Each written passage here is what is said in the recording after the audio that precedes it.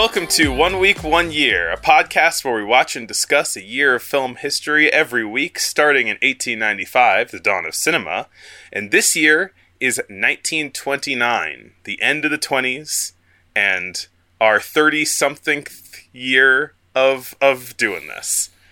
I'm one of your hosts, Chris Ellie. I'm a film projectionist in between bouts of running Oppenheimer, and joining me, as always, is...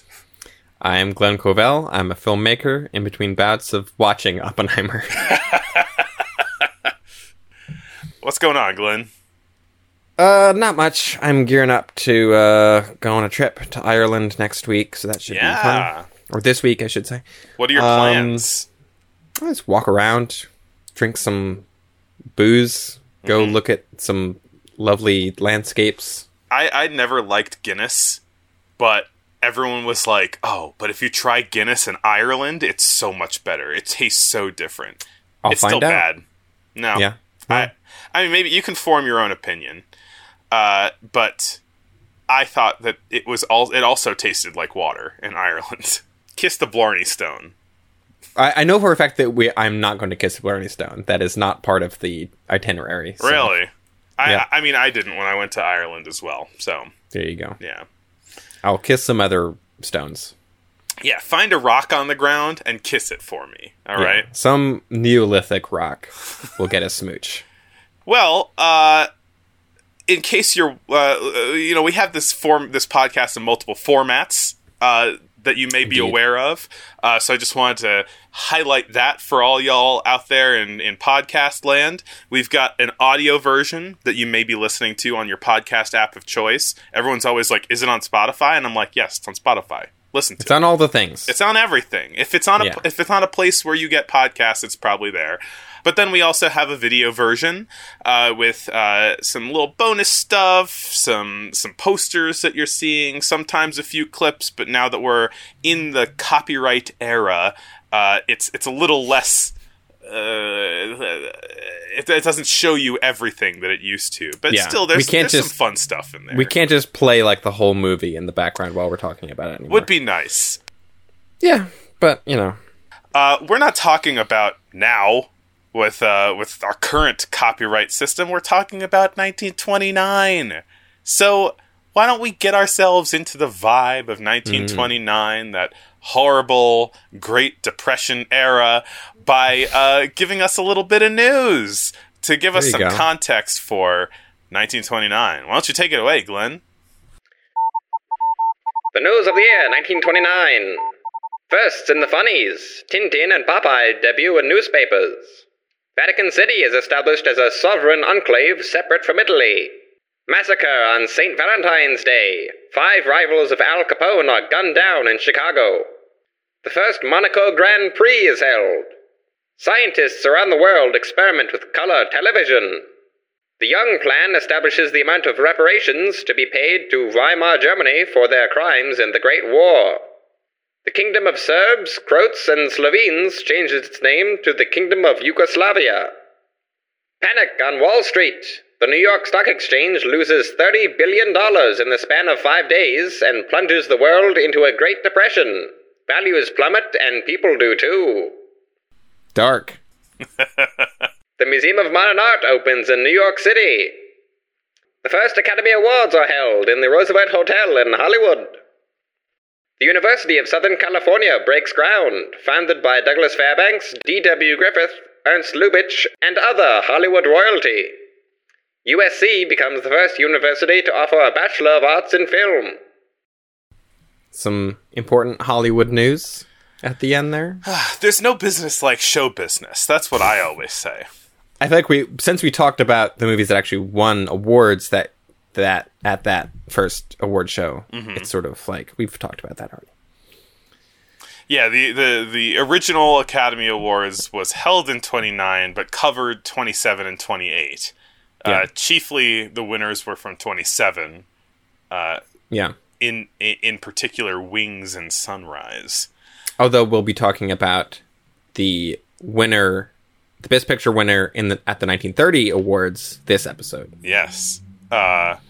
which I imagine we'll be covering most Best Picture winners as we go through time. Most but I don't know. Do you want to make that a point? Like, we got to watch all the Oscar winners. I don't know. I made a spreadsheet of every like Palm winner and Academy and Best Picture winner and every movie on Roger Ebert's Great Movies list. And I was like, and the AFI as well, the AFI Top 100 and the IMDb 250. I made a wild spreadsheet, but we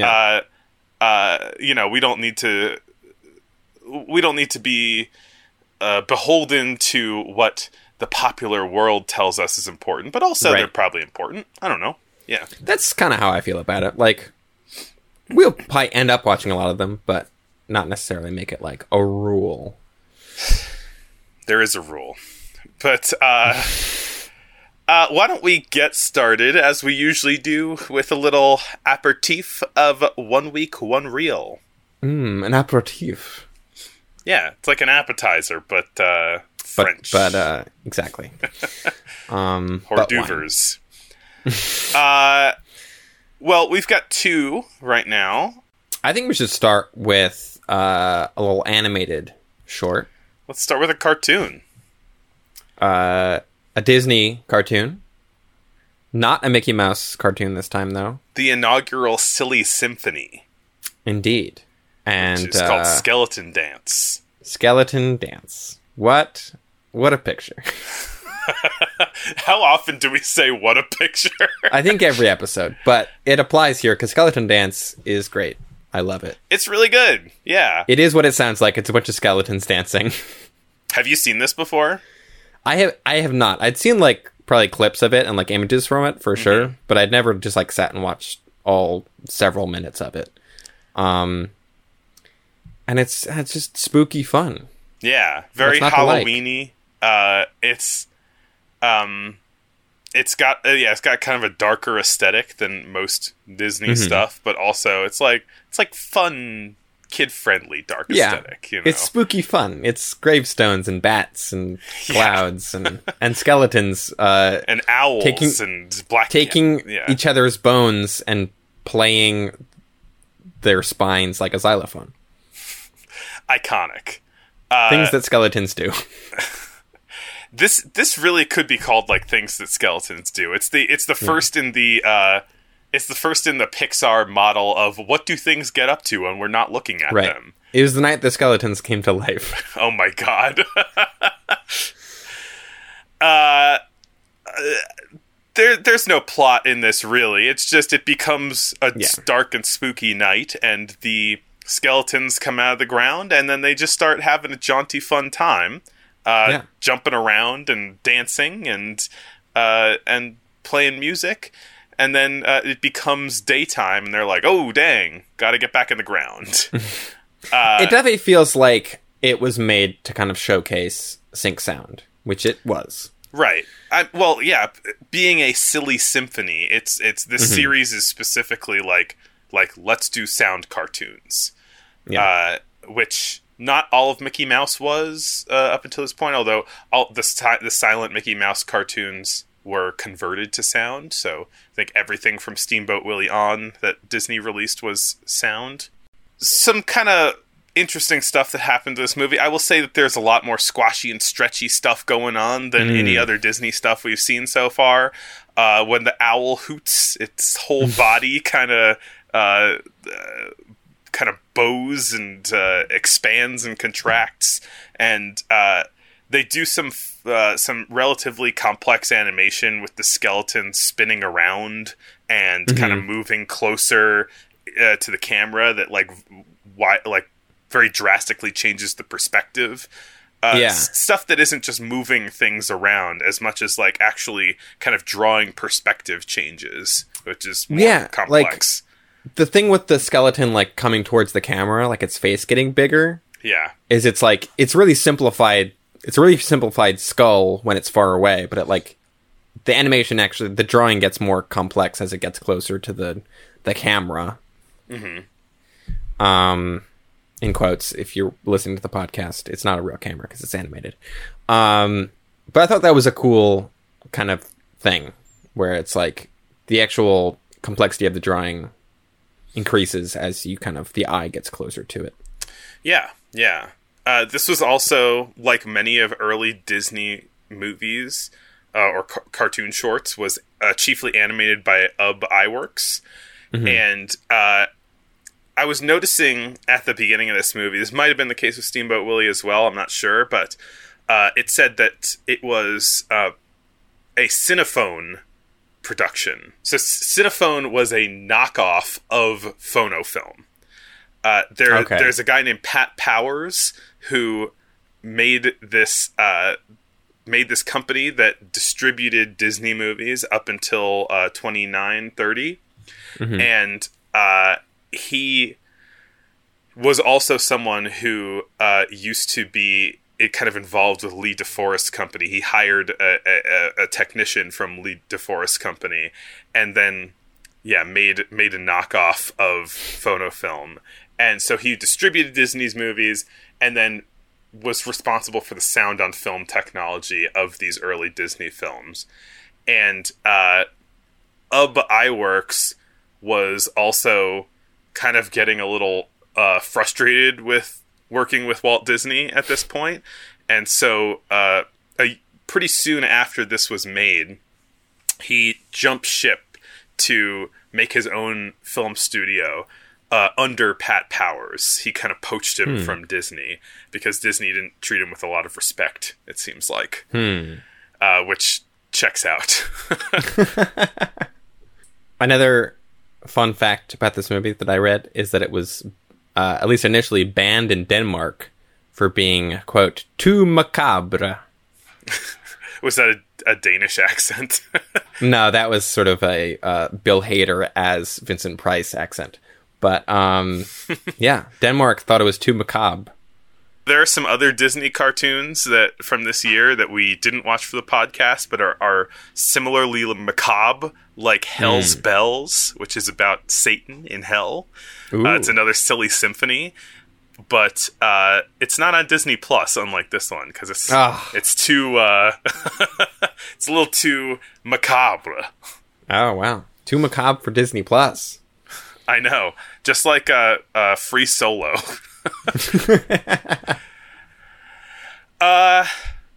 I guess one other thing they'll say about this movie is that like they have a lot of fun, inventive ways that they kind of use the bones for like visual gags. Like there's a part where all four skeletons kind of crash into each other and then turn into like an 8-legged monstrosity of bones. But then, like using them as mallets to play xylophones, all that kind of thing. Yeah. Everyone knows that when you play a skeleton, when you play a rib cage or a spine of a skeleton, it sounds like a xylophone. Another short that we watched that is also a little spooky, I guess. Yeah, a little macabre as well. Indeed. Is Un Chien Andalou. Thank you for being the one to pronounce that. Yeah. This is a joint venture between Salvador Dali and Louis Buñuel. Mm-hmm. And very, very famous abstract silent avant-garde jam. A classic surrealist film. Surrealist, yes. Un Chien Andalou in English translates to the Andalusian dog. Mm-hmm. Which I read why it's called that. I don't even remember what it is. It's a surrealist thing. It's like there's no dog in the movie. No. This movie is deliberately intended to be not necessarily confusing, but like kind of inscrutable. Right. There's nothing to scrute here. It's a bunch of I guess it's like a lot of just series of just like violent, disturbing imagery. It kind of operates on like dream or nightmare logic of like kind of free flowing, almost like stream of consciousness stuff where like characters and things appear or disappear.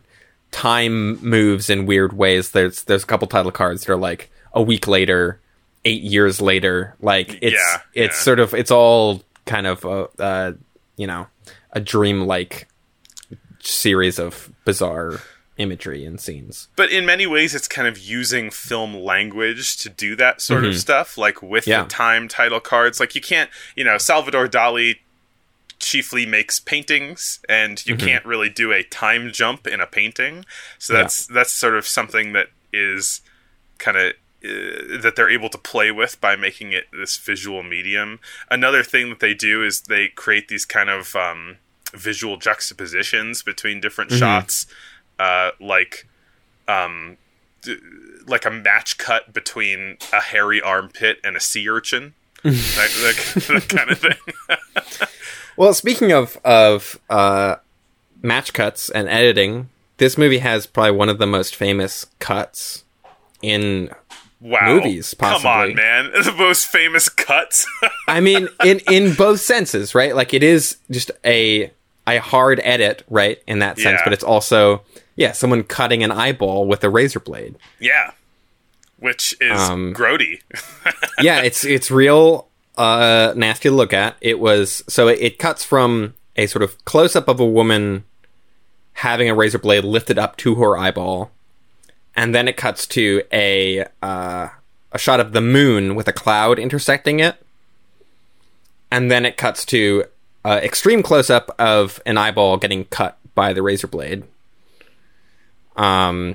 which is not a human eyeball. It is a goat eyeball, I believe, from a dead goat. But it's still a real eyeball getting cut with the razor blade, and it's that thing that editing does, where you cut from a real woman's face to a goat's eyeball, and your brain connects the two.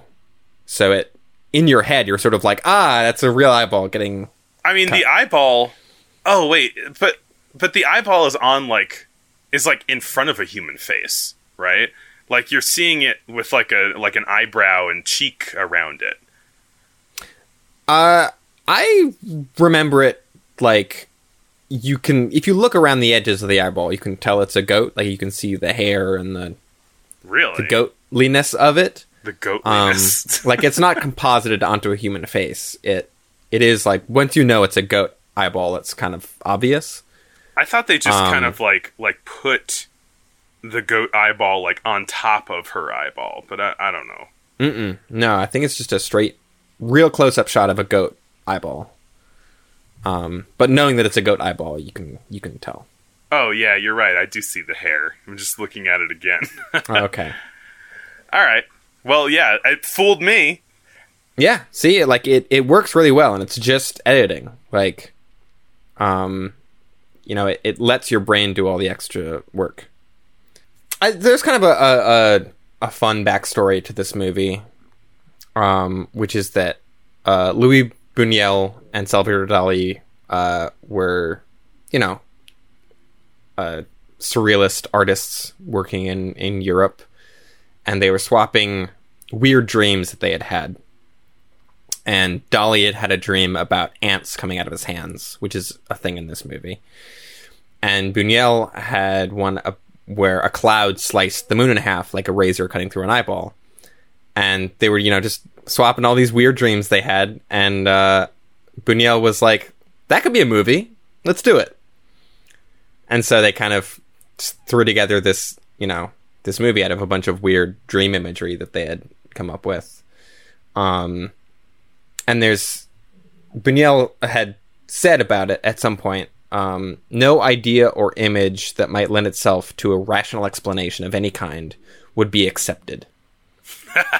So it's like, That's it is awesome. Deliberately trying to be irrational, Yeah. Nothing in the film symbolizes anything. The only method of investigation of the symbols would be perhaps psychoanalysis. So it's like, all the imagery in this movie is meant to sort of evoke something in whoever's watching it, but it doesn't actually mean anything beyond just like, this is a weird thing.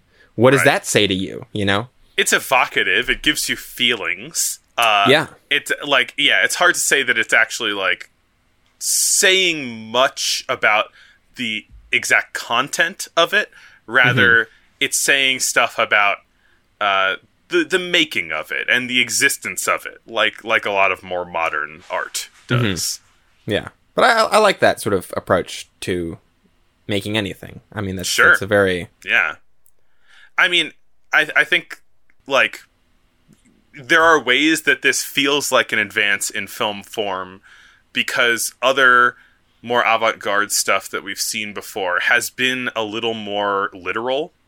Like, if you look at either like literal, like Life and Death of a Hollywood Extra, right? Or it's about a very specific thing, right? But like, and it uses some avant-garde stuff to tell a story that is an actual story. Or the other kind of thing that we've seen is just like form and shape and color, right? Right, like the Opus movies, yeah. And this is making deliberately like effects-driven abstract imagery out of real stuff. So it's not like representational so much. Yeah. Or if it is representational, it's representing nonsense. Yeah. But I like the idea of just like filming a bunch of nonsense and then sort of like inviting the viewer to sort of like make sense of it almost. Yeah. I think that's a cool idea. Yeah. Some people might disagree with me on that, but I don't know. I'm excited by that idea. But yeah, like lots of, I guess the main through line of this is just like gore and body horror almost. It is kind of a body horror movie, yeah, for sure. The ants coming out of the hands and ant hands. There's like just a random like disembodied hand on the ground or foot. It felt like the beginning of Blue Velvet in that way. There are pianos with dead cows inside, like grand pianos with dead cows inside of them. There's a death's head moth. There's a guy with his like mouth that has I don't know, like his skin is like over his mouth, a la the beginning of The Matrix. What good is a phone call if you're unable to speak, etc. Yeah. Yeah, so it's just like lots of really like grody, unsettling stuff. It's funny you bring up Blue Velvet. I'm sure David Lynch loves this movie. Oh, sure. Oh, yeah. Like it feels very Lynchian in that way. Believe it or not, Eraserhead is my most spiritual film. Explain that. No. Probably what Salvador Dali or Louis Buñuel would say if someone said, "Explain Un Chien Andalou." No. You do that. That's your job. Right. But I guess while talking about experimental film playing with form, we should move on to our first feature. And now we're pleased to bring you our feature presentation. It is Man with a Movie Camera. Indeed. Another Dziga Vertov film. Yeah. Probably his most famous movie? Oh, yeah. Yeah. Definitely. The only one that I'd seen before. Same. And, you know, when I saw this in college, I was not a fan. I watched it and I was like, this is just a guy messing around with a camera. This is boring and dumb. And he thinks he's cool because he can just, like, turn the camera sideways or whatever. I didn't like it, but and I remember when I watched Kino Eye, I kind of felt a similar way. Like I don't get what's going on here. I'm getting the same vibes. Like this just seems kind of random and pointless. You know, it had some cool ideas, but like as a thing, it wasn't great. But I quite enjoyed this time on reflection. That's funny because I feel like when I saw this in college, I really liked it. I was like, oh, this is so cool. Look at all this crazy stuff they're doing. And then watching it this time, I'm like, oh, all right, Dziga, we get it. Like, cameras are eyes. Okay, we know. Like, it was a little... I was less impressed with it rewatching it, I think. That's interesting. I think, honestly, just because of, like, the greater context, I was like, a lot of the ground that it covers, I feel like, has been covered with even other earlier Dziga Vertov films. Yeah. And, but yeah, I don't know. It's not bad. I like it. It feels like a fully formed version of Kino Eye. And, you know, it came out, 6 years later? Something like that. So, it's, you know, there has been a lot of development in style since then and form. But, like, I think it's almost this kind of, what we hear about a lot and what we've sort of seen as we've started watching some talkies is that having a microphone in the scene or in the in the setup necessitated less adventurous camera movement. As camera movement was getting more adventurous, especially with these German and Russian movies. And that just kind of had to all come to a grinding halt as soon as they started introducing sound, where you had to have like microphones in very particular areas, and you had to have people standing in very particular ways. And so this kind of feels like a swan song of the kind of adventurous camera movement that silent movies could do that sound movies could not. And also just like the adventurous camera movement, not even just for technical reasons, but when you have sound, there is stuff that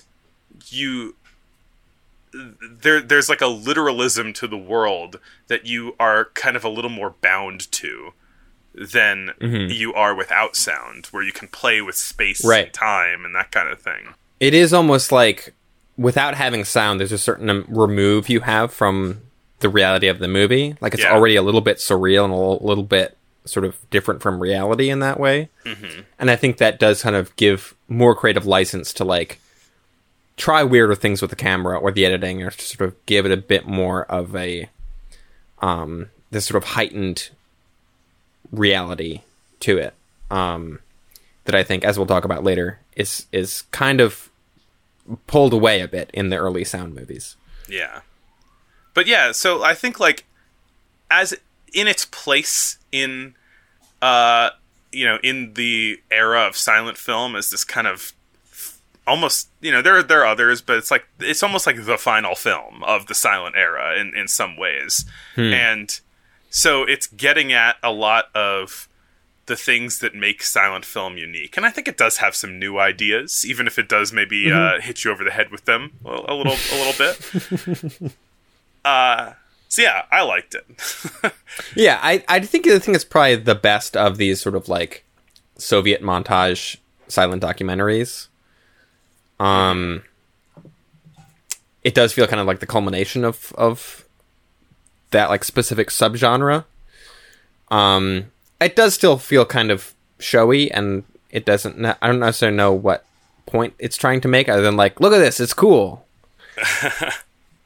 Look at all the stuff you can do with the camera. Yeah, that's so interesting that our perspectives swapped in opposite directions. Because that's the exact kind of cynicism that I had when I watched it in college. Yeah, I don't know. I don't necessarily feel cynical about it. It just is like, I think having seen a lot more stuff from this time period, like having seen a lot more of the like Murnau movies and Fritz Lang stuff, and it's just like I've seen a lot of the technique from this applied in other ways in other films, and so it's a little bit, I'm a little bit less like, whoa, they were really trying some crazy stuff in the 20s, and I'm a bit more just sort of like, yeah, this was around. Yeah, though I think like another aspect that kind of contextualizes it to me is this just like general celebration of cinema. This movie, not like in the making, in the exhibiting, in what's special about it, all this kind of thing. So this movie starts with a movie theater that has not opened yet, and in like stop motion, or it's not stop motion, I don't think. Maybe they're being pulled on strings or something, but like in anticipation of an audience, the movie theater seats kind of fold down, welcoming your butt into them. And so the first part of this movie, kind of like before it even says part one, I think it's kind of like almost like a prologue, is making you aware that you're in a theater by showing the kind of building anticipation of, we're gonna watch something, isn't it so exciting? It feels like one of those like the AMC Nicole Kidman movie intro where it's just like, get ready, aren't movies great? Here we go. Yeah, true. Yep. But This is the regal first look of 1929. You're not wrong. But I don't know. I think that there's maybe, I mean, because it's coming from a Soviet, it is less of a commercial, commercial, like, isn't it great to go and spend money at AMC kind of thing, and more of a just like, I love movies. So it's a really drawn out sequence of just this like building like anticipation of like the entire orchestra is set up for the soundtrack, and they're all holding with their violin bows right above the strings. It goes to the projection booth representation, and you see the projectionist threading up the movie and getting it all prepared. He is a really cool kind of detail is that it's a carbon arc projector, which was the only kind of projector back then, which is making an arc of like electricity in between two carbon rods, and you see the projectionist like adjusting the kind of like angle and distance between the rods, which was like part of the process. I've never actually used a carbon arc projector, but that was what they used until they had these super bright xenon bulbs. And so it was cool as a projectionist seeing that process. And the moment that the movie wakes up is the moment that the carbon or that the electricity arcs between the two carbons, and then it's like movies are on now. It feels good. I liked it. Maybe a little corny, but I liked it. I'm a sucker for that sort of thing. Yeah. I feel like this was like less wildly experimental than I remember it being. Yeah, because I've seen more like I've seen Berlin Symphony of a Great City now, and I've like there's definitely a lot of stuff that really stuck with me the first time I saw it that is still very cool. Like a lot of the kind of like multiple exposure stuff towards the end. There's that great shot where there's like two shots of a building that are both like rotating simultaneously, so it looks like the building is like folding in on itself. Yeah. Really cool. And there's just there's like a stop motion thing of like a tripod doing a dance. It's a cute little tripod. Yeah.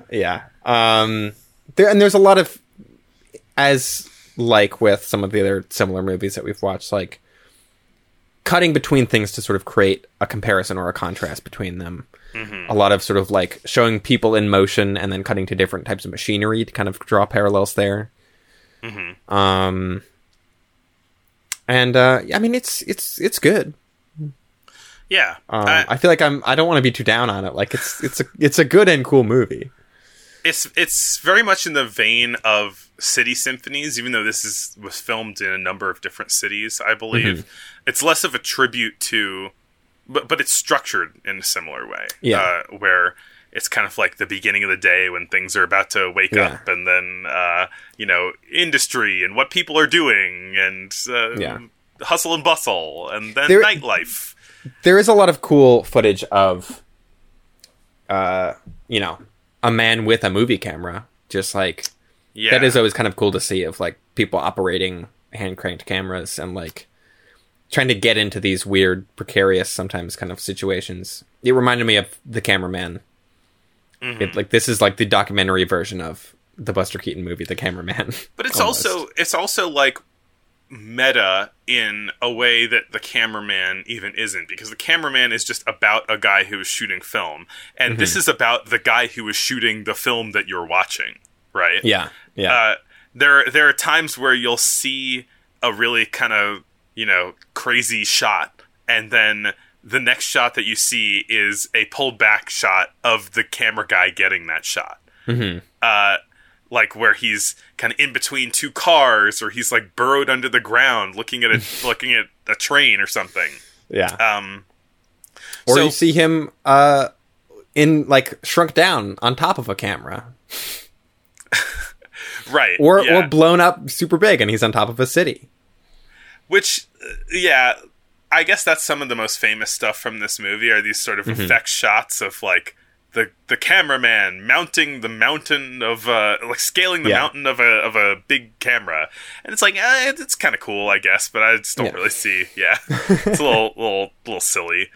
I guess another thing in line with making you aware that you're watching the movie that you're watching is there's a point where it's in the middle of the City Symphony stuff, and then the frame just freezes, and you look at a bunch of frames of things that you have been looking at, but with no motion, just a static frame, and then it pulls out to reveal the editor working on the movie. Yeah, which is really cool. I think I like cool. that.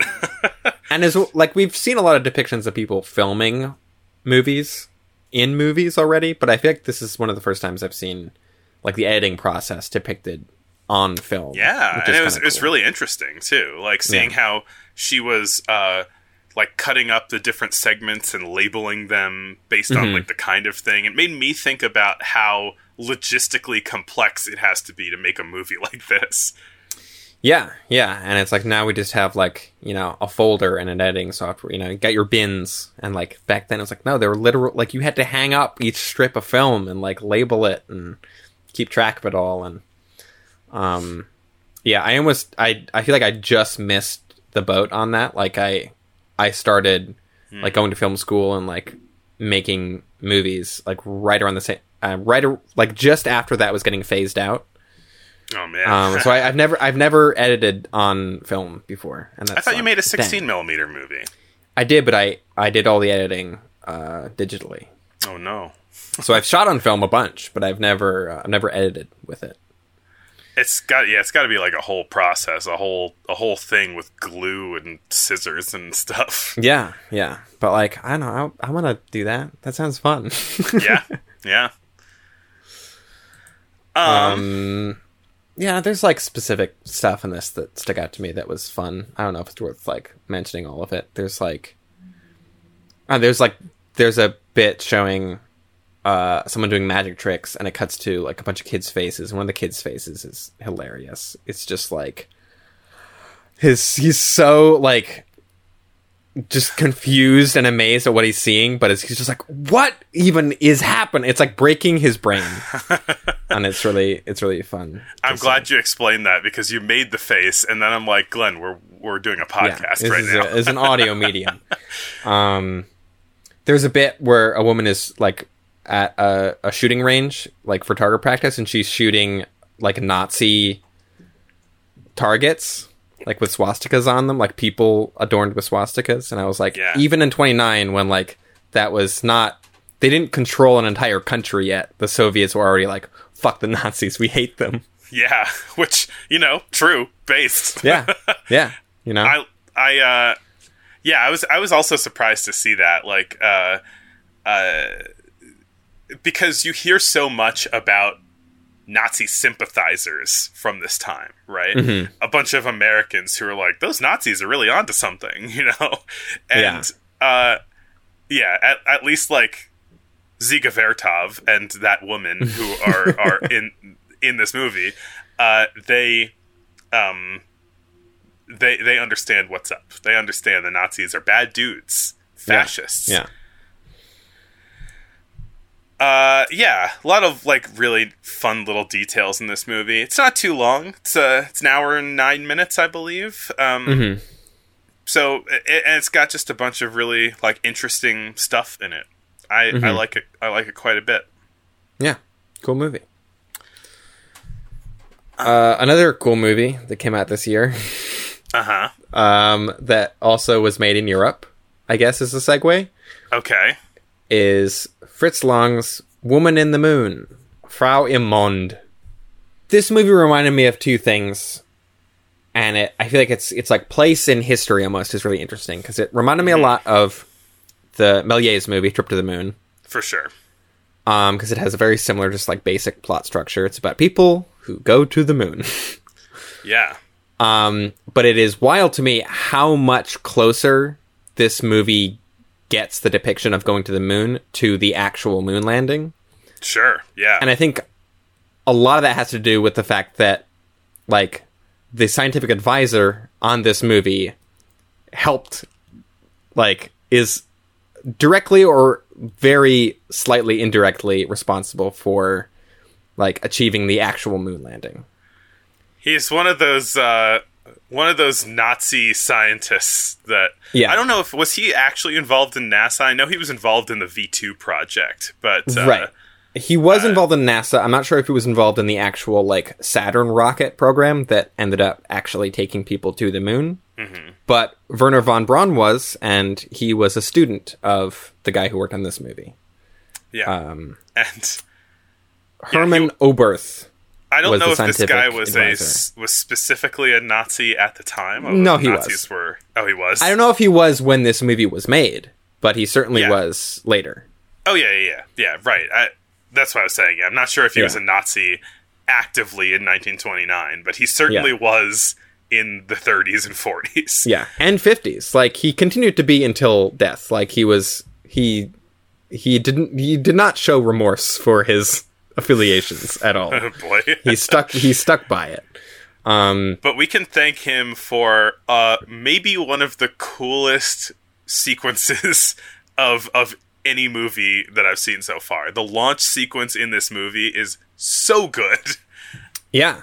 I mean, it's like, and it is kind of shockingly accurate to how actual rocket launches in, like, the 60s and 70s look and are just how they function and things like that. Like, this movie gets the science of actually taking people to the moon really, kind of remarkably accurately well, except for a few things.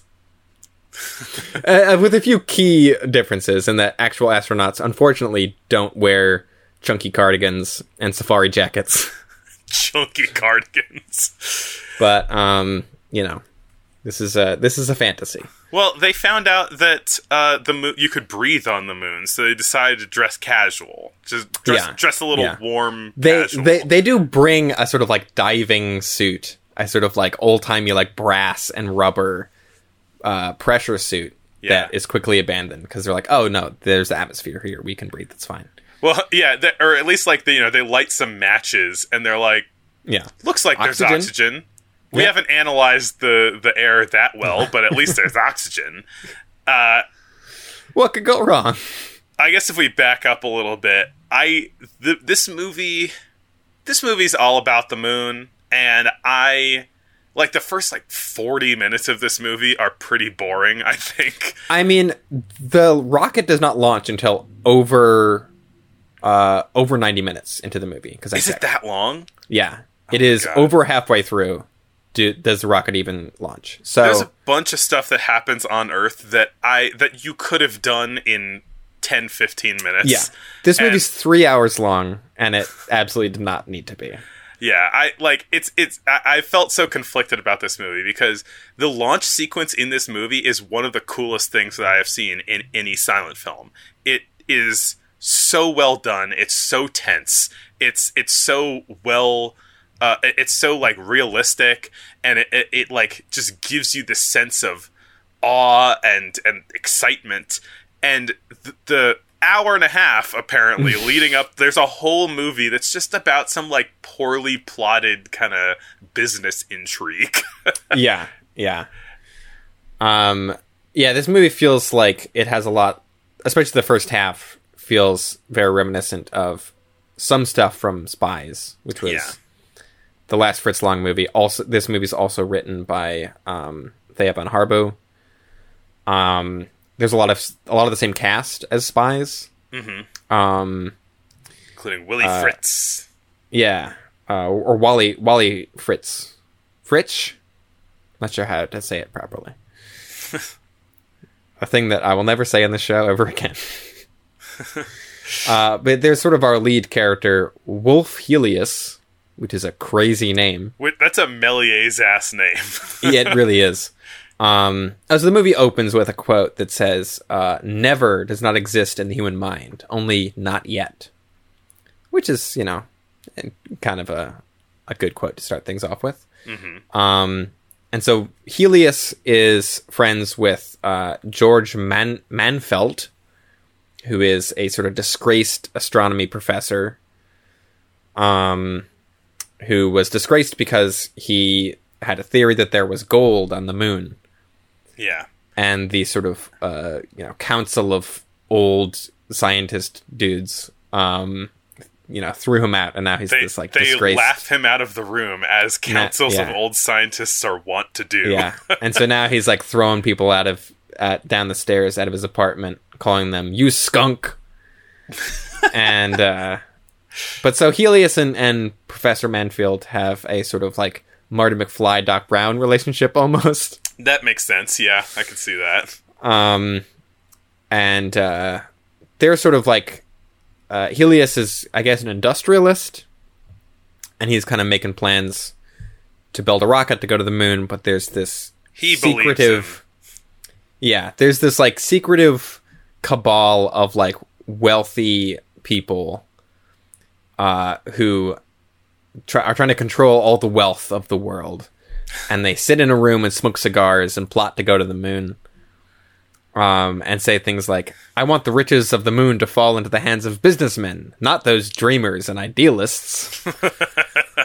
And so they send... How can you not be on board with that? They send their, like, henchman, played by Fritz Rasp. That's his real name. Who's this, very kind of, like, James Bond villain-esque guy. He's both a master of disguise, but when he's out of disguise, he looks like Hitler. Yes. Which I feels maybe intentional. It had me like looking up like, what did Hitler look like in 1929? Like, about the same. Yeah. This guy looked like the villain of the movie looks like Hitler, which may not be an accident. I mean, right, because it is like partially it's like, well, that might have just been like a popular look in Germany in the 1920s. I don't know. But then also it's like Fritz Lang anyway was, pretty staunchly anti-fascist. So he might have been already sort of like putting in some kind of like trying to kind of subvert the like iconography of that group already. Mm-hmm. As far as I know, the Nazis were more of a kind of like paramilitary gang almost in the late 1920s. They weren't really a sort of like super political group so much as they were like a political party that was fond of like causing violence and attacking people and breaking buildings and such. Mm-hmm. And yeah, I don't know how pointed that is, but that's it. It is like certainly to contemporary eyes. It's like, well, I wonder who the villain of this movie is. But this group of this cabal, they've heard about the potential gold on the moon, and they want to get in on they want to slice that pie. Yeah. Slice of that moon gold. They want some of that cheese. So basically they end up like threatening Helios and saying like, we're going to steal and destroy all of your stuff and blow up your rocket if you don't allow us to participate in your moon expedition. Yeah. Which the setup of this movie reminded me a lot of The Lost World, in that it has a kind of like crackpot professor who has this wild idea of like a lost place that he wants to go to. Yeah. And he is proven correct. Although he is serving like prospector and right. then he's looking for gold on the moon. That's what I mean. He starts as the sort of like crackpot mad scientist character in the beginning, and he, over the course of the movie, like shifts into being the sort of like crazy gold, prospector. Gold! Literally yelling gold, gold, gold, gold, gold. Yeah. So it's like he's two archetypes smashed together. Which is fun. Yeah. I think that like this kind of stuff that's building up like the justification and kind of like stakes of the moon mission, as we were saying, I think a lot of it is overlong and kind of pointless and not super well done. Yeah. I think that like what it is doing that's interesting is talking about like the kind of financial incentives going on with like exploration and how money can corrupt pure scientific exploration and discovery. Though they are going to the moon to get rich. It's just that some rich people who have a lot of power and willingness to murder are already involved. I guess if you're rich already, you're bad. If you want to get rich, that's neutral. Sure. Yeah, there's like you said, there's a lot of intrigue in the first half of this thing that is not. Ultimately, it's like we just want to see people go to the moon, And it's like this could have been set up, and it could have been just as sort of like you could have gotten the audience just as invested in half the time, I think. But so we finally get to sort of like the planning and the launch scene, which is pretty long. Like it's a pretty involved scene in terms like the rocket is on this like giant like conveyor belt that has to take it from a hangar outside, which is a thing that is like fairly accurate to actual rockets. And they've got like this kind of this platform that is stabilizing the rocket up until the moment that it launches, and then it kind of like drops the rocket into some water to keep it upright because it's too light to stand upright on its own. Which also, the kind of like launch platforms is another thing that happens with real space rockets. They say it takes 36 hours to get to the moon, which I think is pretty generous in terms of how fast the rocket would have to be to actually get to the moon. I didn't look it up how long it takes to actually get to the moon, but it's more than that. I know that like much. 3 days or so, right? Yeah. This movie also is apparently the first known or documented instance of a countdown to a launch of a space rocket. Some say that it might have even been influential in the way that shuttle launches have gone, just in terms of like you count down from 10, Yeah. And then you say blast off. Yeah. Another thing that I think that I was surprised to see in this movie is it shows G-forces and people like getting pushed down as the rocket launches. Yeah, one of the great like tension building elements in this launch sequence is how there are two gauges that they call your attention to, which one gauge is how fast they need to go to break Earth's gravity and get on the right the right course toward the moon, and they need to watch that gauge build up to a certain speed, and then cut it so that they can coast the rest of the way. And then they have another gauge, which is how much G-forces they are experiencing up until this line where they die. Which and so watching the interplay between those two gauges, it like adds so much tension to the scene. It's great. Yeah, there's a lot of like it's like if they can't slow down, they'll like shoot off into space and die. They explain that there was a previous like expedition that tried to go to the moon, but they were lost, and like just no one ever knows what happened to them.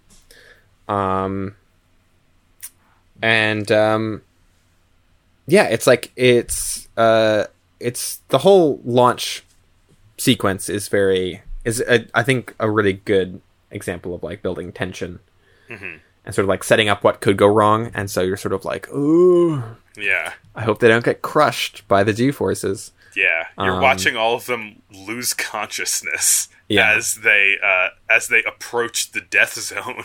Yeah.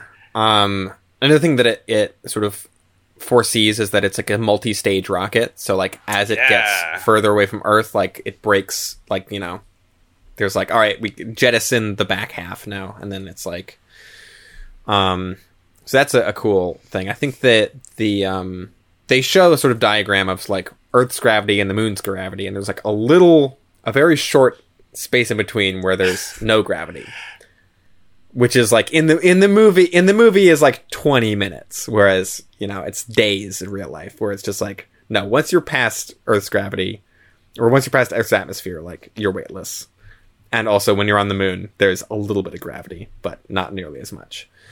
But still, it's like this movie shows weightlessness in space, which is not a thing that I have seen in any movie before this. And it looks good, I think, for the most part. Yeah. It's like it's like recognizable as like, yeah, they're in space. They need to like hold on to stuff to move around.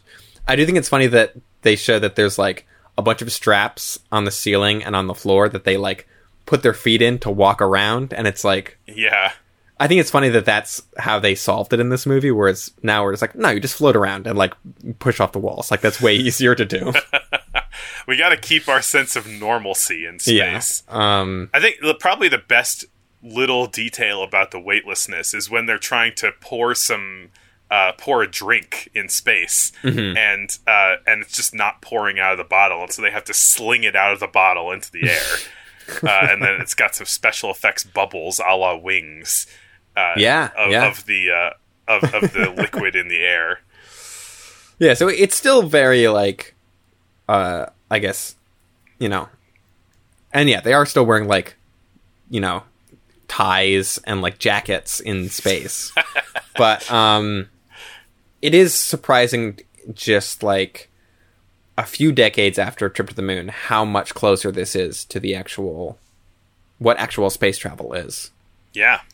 And it's like, this is exactly 40 years before the actual moon landing, which is like not that long of a time, I feel like. Yeah. I think like looking back at the Earth, they like look back at it and it's like, yeah, that's what it looks like in pictures. It's like, beautiful too. Like those shots of looking back at the Earth, and then you see, as they're coming near the moon, you see the landscape of the moon rushing by on the bottom of the screen, and then the Earth setting along, like across from the moon. It's so good. Yeah. Very cool. There's a bunch of plot stuff in this movie that I don't know how much we want to talk about. It's very kind of classical silent movie. It's a love triangle in space. Ooh. I think it's very funny that Fritz Lang and Thea von Harbo keep having these like love triangle plots in their movies, because that's literally like their relationship. like they were part of a love triangle. And yeah, there's the Helios, and there's Frida is the girl that goes with them, and there's Hans is like the other guy that works. Frida and Hans both work for Helios, and they're engaged, but Helios is upset about it. Once they get into space, Hans is like, we're gonna die, we're never gonna see Earth again. He succumbs to space madness, which we've seen in madness. We've seen in Himmelskibbet. We got some space madness as well. Some kind of backstabbing once on the spaceship. So yeah, once they get to the moon, there's like a little bit of exploration going on.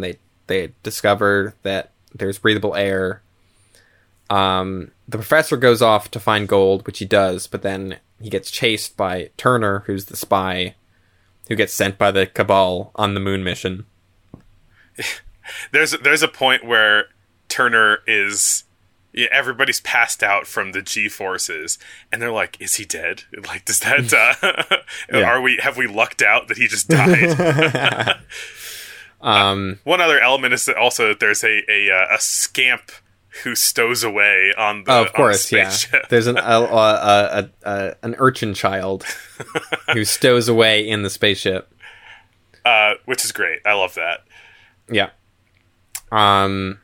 But so the professor gets chased by Turner, and he's going gold crazy. He's turned into a prospector on the moon, and he falls down a chasm, a crevasse of sorts, and dies.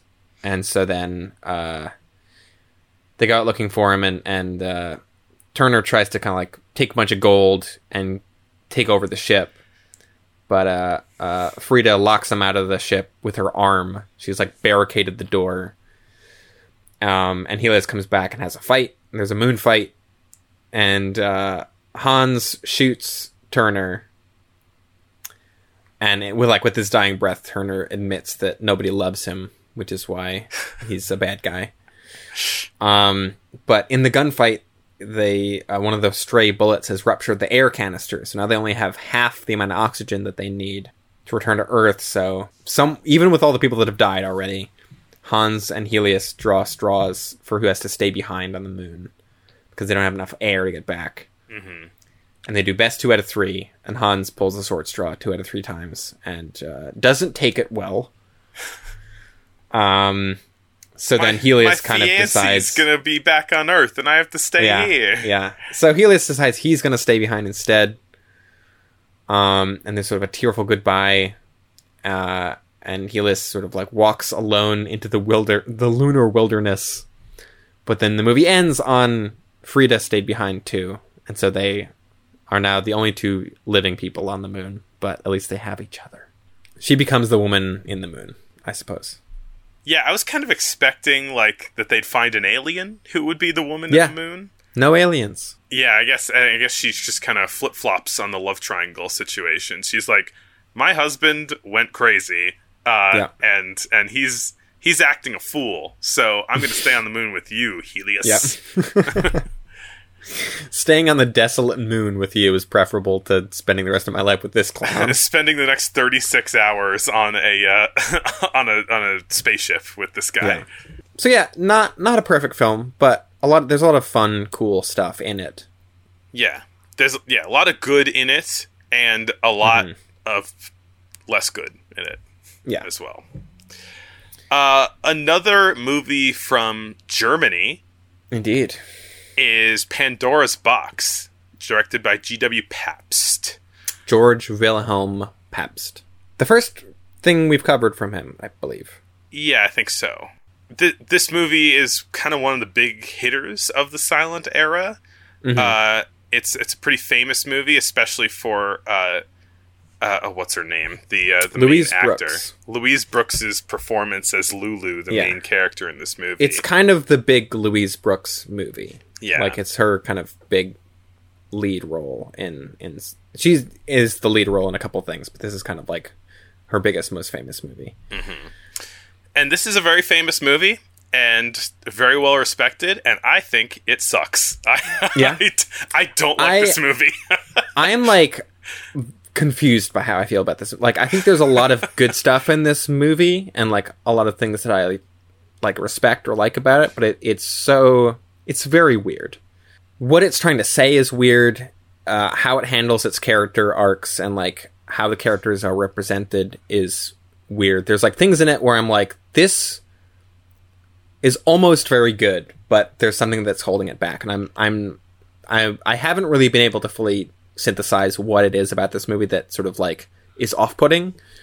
I mean, we've talked about how once plot and style got going enough in movies that they're kind of developed this sort of intangible thing that it's just like, this works and this doesn't work, right? And it's the kind of thing that you can't define, but like once stuff became, like storytelling became complex enough, you started seeing these kind of like ineffable ways that movies work or don't work. And I think this one just doesn't work in that way.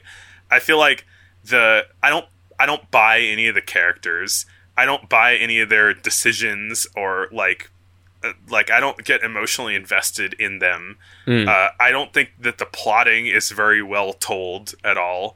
And I think that this movie is just like sadistic for no reason. It's a slog to watch. It kind of is, yeah. It is just cruelty with no reason.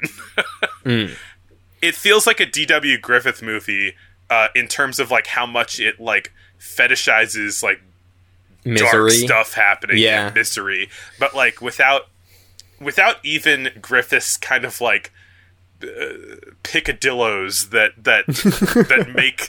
make his films kind of unique, be it racism or just like his various obsessions and stuff.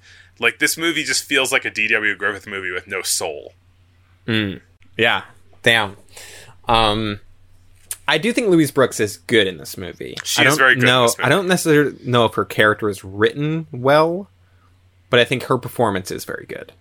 And I think you can tell, her like charisma comes across very well in this movie. And I think Louise Brooks I get the sense, had a pretty good understanding of how film performance works or doesn't work. Mm-hmm. Like, I think this is a better film performance that I'm used to seeing from silent film. Yeah, she's great. She's great. Yeah.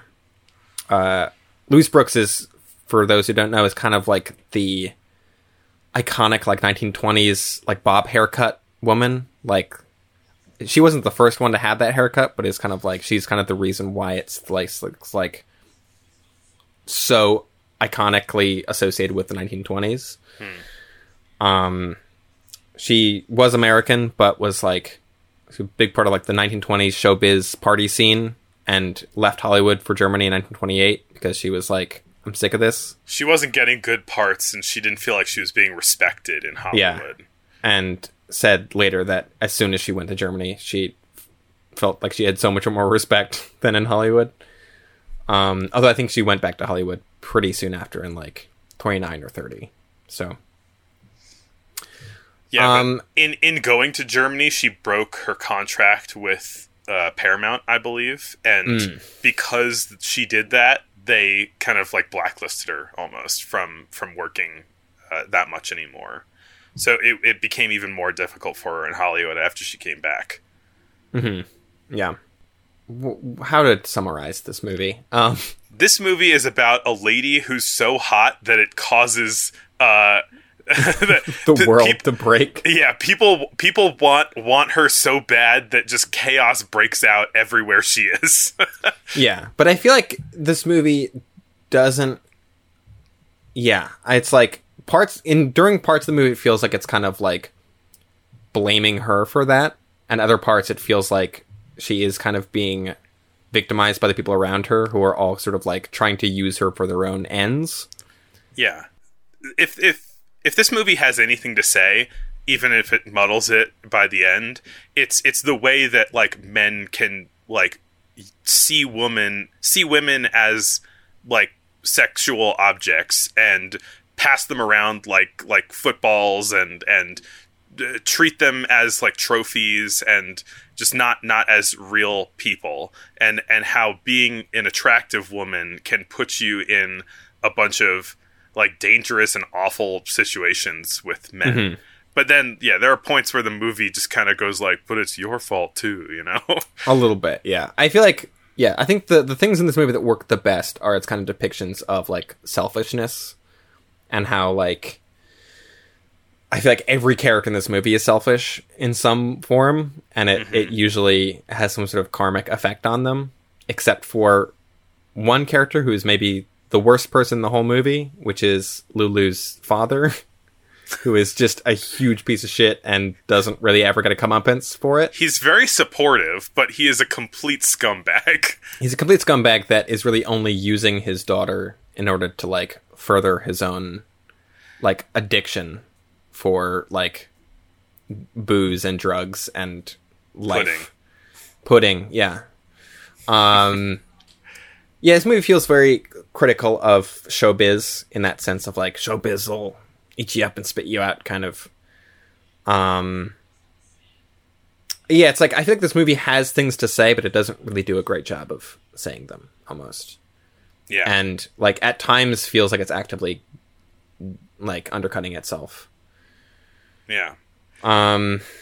It's basically like, it's broken up into something like 8 acts, and every act is basically you're in a scenario with Lulu, and then something terrible happens that causes them to have to go somewhere else, and then and then that's the next act, and repeat the process. And it gets worse each time. Yes, yeah, they get more destitute and horrified every time. Yeah.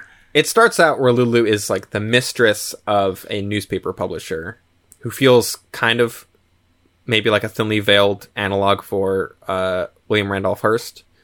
Oh, I didn't think of that. Yeah. And Louise Brooks was Marion Davies, kind of. Niece, I believe. Yeah. She was involved with William Randolph Hearst and actually like had a another kind of real life horrific thing is that she had a fling with she had a fling with Marion Davies' niece, and when Hearst found out she was a lesbian, the niece, he had her committed to a mental institution where she jumped off the roof. Right. So, yeah. So, I mean, this, I'm sure that played into Louise Brooks's performance in this movie. Like, she probably had a lot of real life things to, like, draw upon, kind of. Mm-hmm. But, yeah, she ends up being framed for the murder of the newspaper publisher because the newspaper publisher tries to get her to shoot herself, and there's he gets shot instead. He says, "Kill yourself so that you don't drive me to murder as well." Yeah, a normal thing to say to a person. There's a bit early on where she says, "The only way you're going to get rid of me is you'll have to kill me." And I'm like, never say that to someone that you're sleeping with for their money.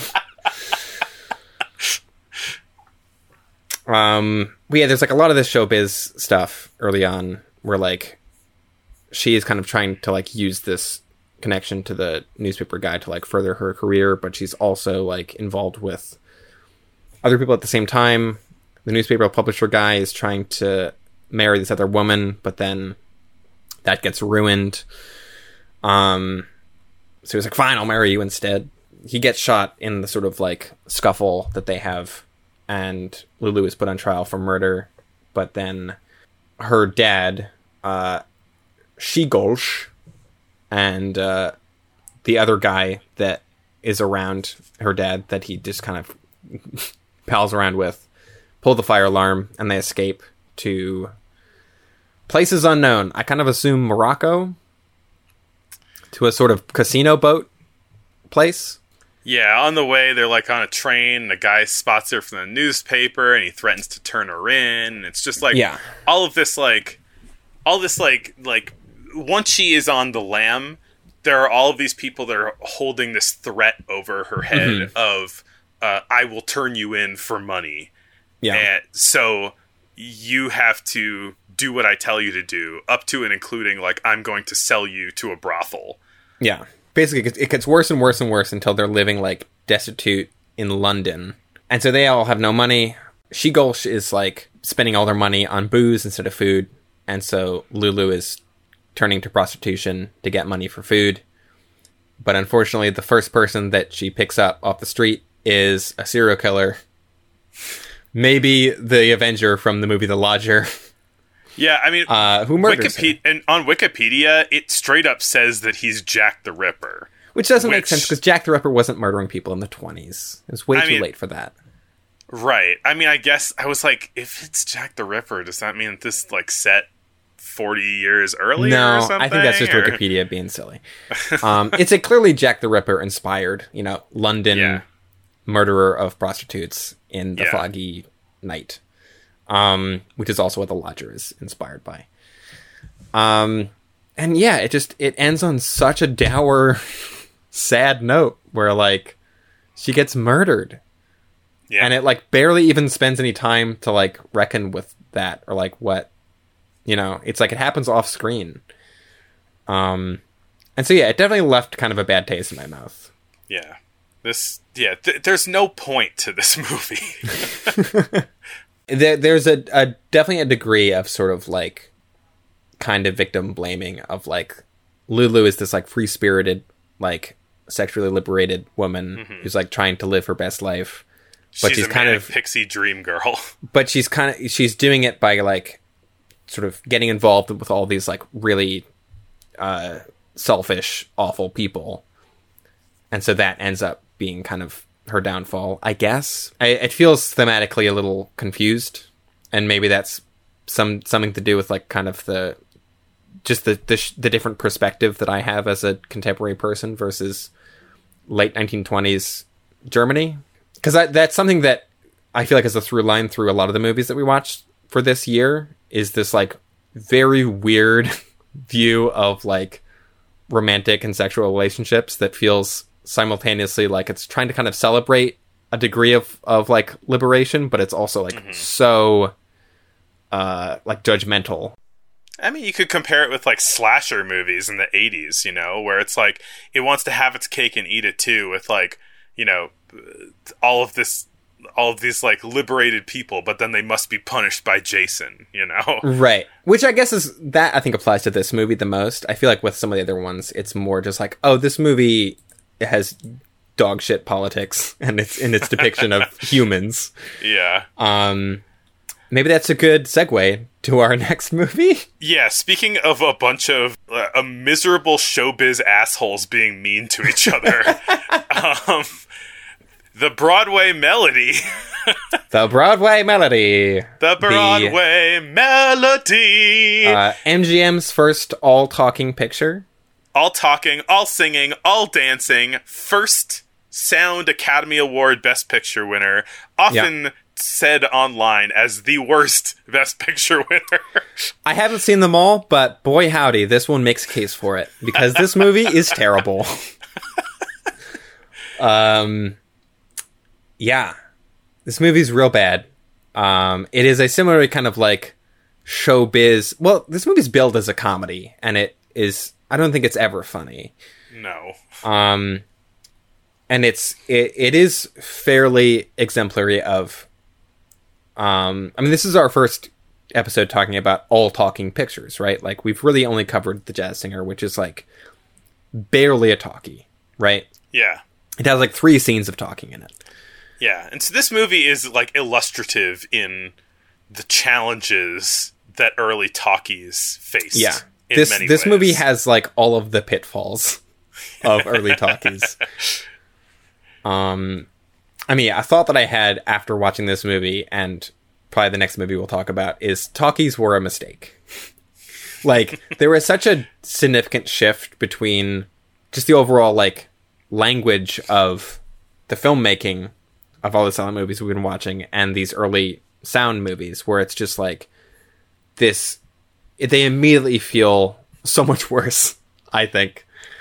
Yeah, I mean, this is the case every time they make some kind of technological leap, though. We've seen this time and time again, where it's like when they go up to feature films, the first movies are kind of bad because they don't know how to fill all that time properly, you know? Yeah.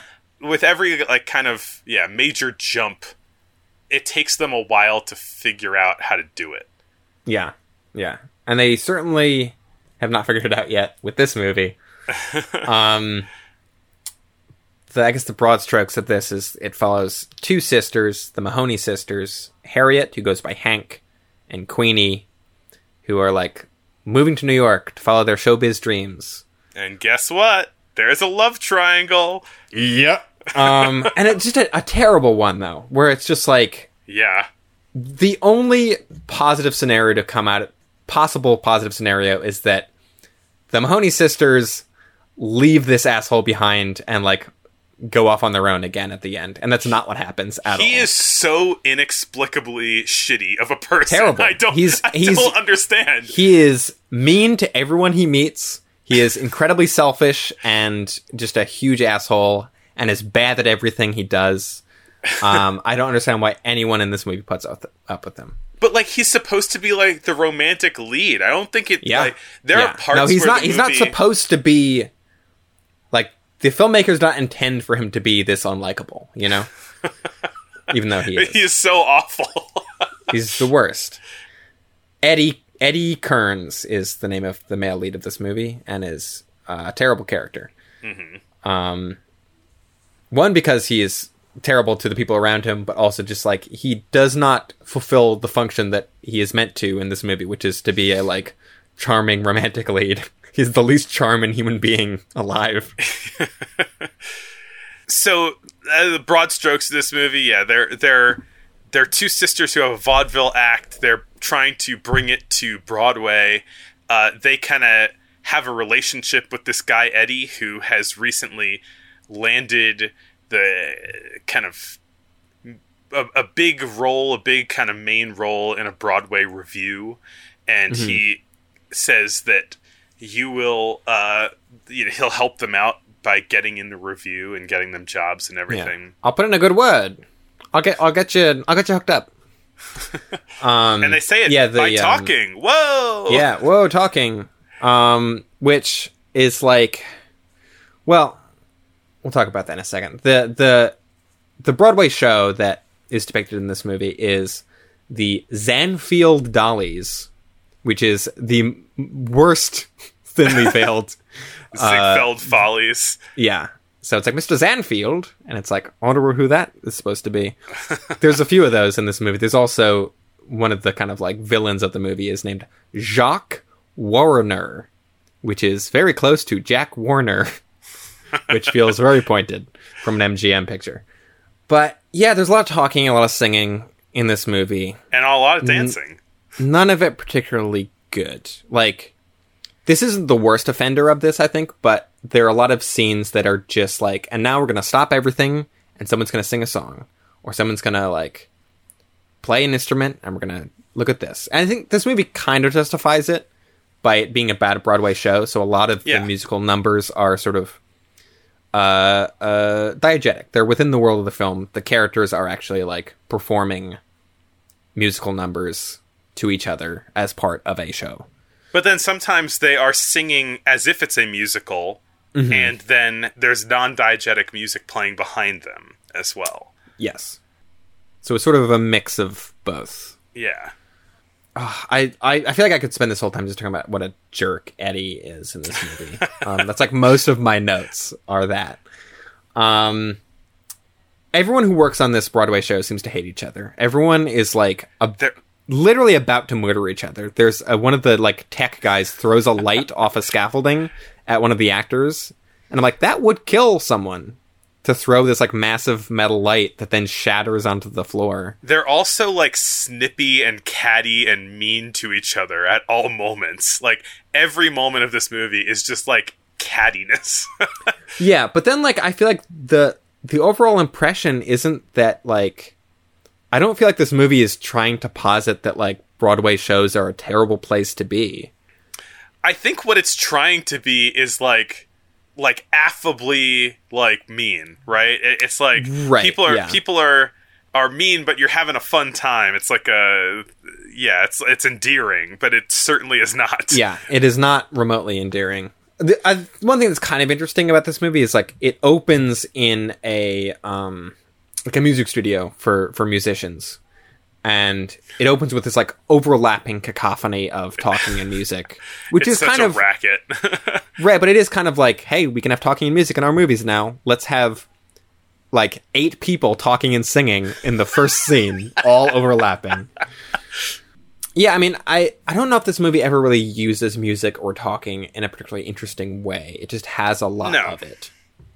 Which I mean is unique, right? It's much more dialogue driven than a silent movie could be. I believe there was a silent version of this, but also the talking isn't really doing that much, you know. They're not really saying stuff. Like, this is a story that could have been done in a silent movie. Probably.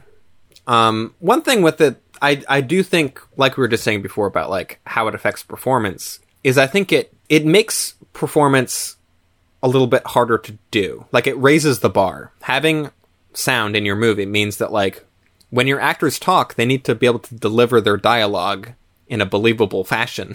Yeah. Which I feel like this movie does not do very well. Yeah. At the beginning, when I was watching this, I thought like, okay, like, it's not naturalistic, certainly, but it's like a Broadway style overacting. And there's some of that. Like this kind of like talking to a big crowd as if, hey, everybody, la, la, la, you know? But my opinion went from this is Broadway style overacting and that's okay to, oh, this is actually bad acting. Yeah. This isn't the sign of the times. This is just bad performance. My favorite scene in this movie is does not have very much dialogue in it.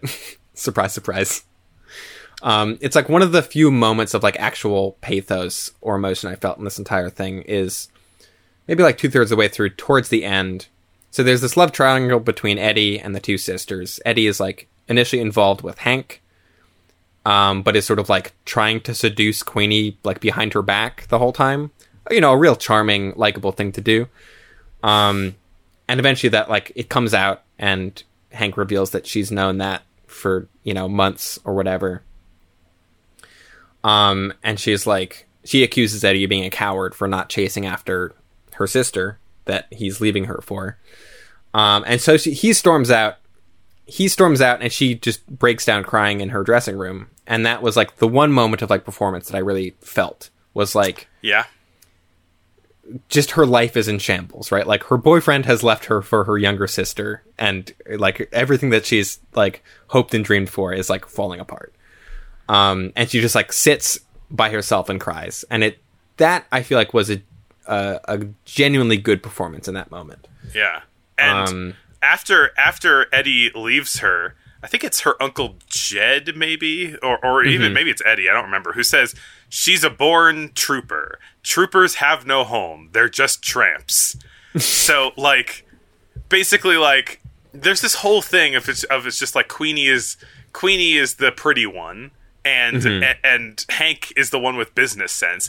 They kind of look more or less the same to me, you know? But, like, like, everyone wants the pretty one, and she's like, I know I'm not the pretty one. I'm just destined to be a tramp the rest of my life. Right, but the movie ends with her just, like, accepting that about herself, and, like, she's like, oh, everyone says that I'm only good at this one thing, so I'll just do that, I guess. Yeah. I hate the ending. The ending of this movie is awful, and is, like, it is, like, the worst possible scenario, I feel like. It's so...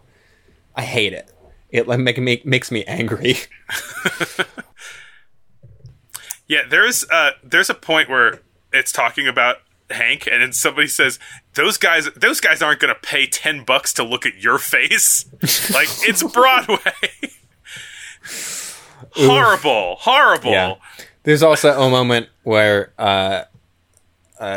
Eddie starts a fight with Jacques over Queenie, and immediately gets his ass kicked and like thrown out of an apartment.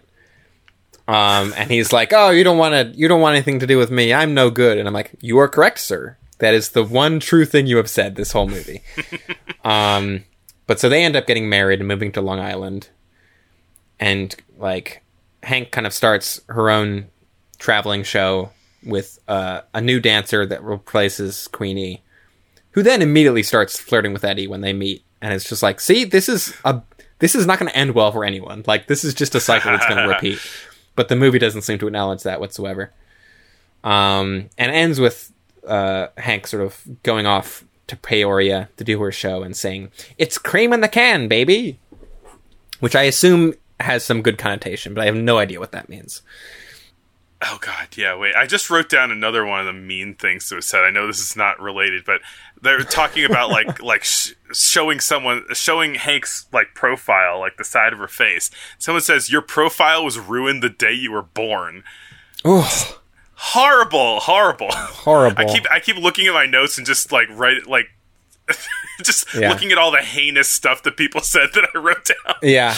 Some other awful things that Eddie does is there's a bit right where they're talking about how Queenie is sort of going off on her own and getting involved and with men of low character or whatever, and Hank is like, hey, well, at least I still have you, to Eddie, and Eddie is like, bye.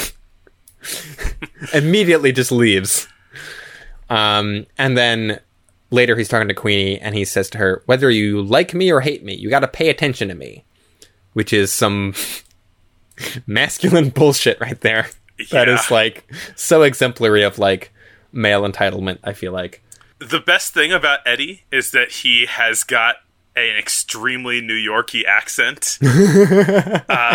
He says things like, certainly, and yes. He says, I'll sing you a voice. Yeah. Maybe that's a good segue to our next movie, which is also a bad sound musical with a lot of New York accents in it. Unless you have something else to say. The last stuff that I want to say a couple of things about just the way that having sound is affecting this movie, and the ways that in this movie in particular, more than the one we're about to talk about next, I think there are things that they just have not their minds are in a silent mode, and they haven't done they're not doing talking properly. So in a silent movie, when people are having a dramatic moment, right, there's some dialogue, and then people are just kind of staring at each other with emotion on their face, and because it's silent, they can break time a little bit. You're just kind of imagining how the conversation would go, but what they're doing is just taking a moment to just hang on someone's face as they emote silently. And they do that a couple times in this movie, and it's so awkward because the conversation just stops to look at someone's face for a while. Yeah, I did notice that. Like, very weird pacing things where it's just like people stop like mid-scene just to like cut to people's faces, but not in a way that feels natural or like it has any place there. It's the kind of thing that would have been entirely acceptable in a silent movie, but when you're doing a movie with sound dialogue, the conversation has to flow naturally, and the cinematography has to follow. It has to be in service of a naturally flowing conversation, and in those instances, they're using an antiquated cinematography that did not quite match up.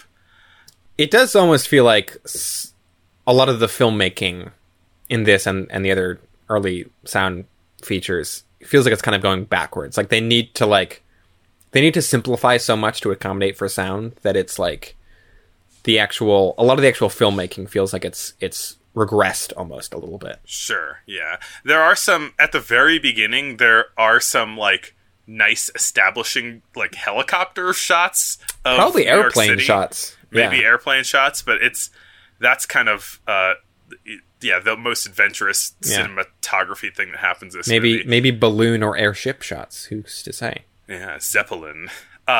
Another kind of remnant of silent filmmaking in this movie is that they're not using dialogue or kind of visual language to do establishing shots or that kind of thing.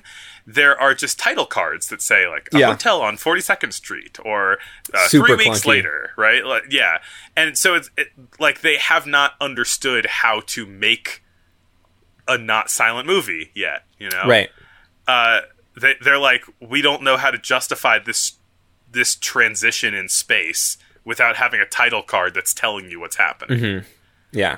But then it's still just like all the sound cuts out for those, and it's just like now an intertitle. Yeah. In a movie that doesn't need them. Yeah. Another thing about the sound is that the mixing is awful, which is to be expected in some ways, right? But you'd think that like they had a lot of trouble making this movie. They were figuring out how to make a sound movie while they were making it. Yeah, they had to shoot a bunch of scenes more than once, I think, right? Just to like get the sound right. Their rushes would come back and they'd go like, "Oh, this is crap. We got to do it again." Basically. Not like doing multiple takes like we would normally in a movie, but I mean like filming a scene, developing the film, getting it back the next day or days later, and being like, "Oh, this is terrible. We got to redo this." Yeah, and doing that for almost every scene of the movie. And so yeah, it makes sense. Although it's just you'd think that maybe. I think it reached a low bar of acceptability of just how like cacophonous and poorly mixed the sound is. There's a part with tap dancing in this movie where the tap dancing is so quiet. it's focusing on these feet tap dancing for like a minute or a minute and a half, and it's just a whisper of every tap. Yeah. And then two other quick things about this movie are that their Uncle Jed, the sisters, have a kind of manager-esque of an uncle, and he does like a Porky Pig kind of routine. Yeah, he has a stutter, like a very exaggerated, cartoony stutter. But then he does the Porky Pig joke of like stuttering to say something and then saying like a kind of alternate version of that thing. I guess it's like a way that they're trying to use sound. It's like, here's a new joke that we can tell with sound. And then my last note is this and Pandora's Box both have some fairly explicit queer characters in them. True. Yeah.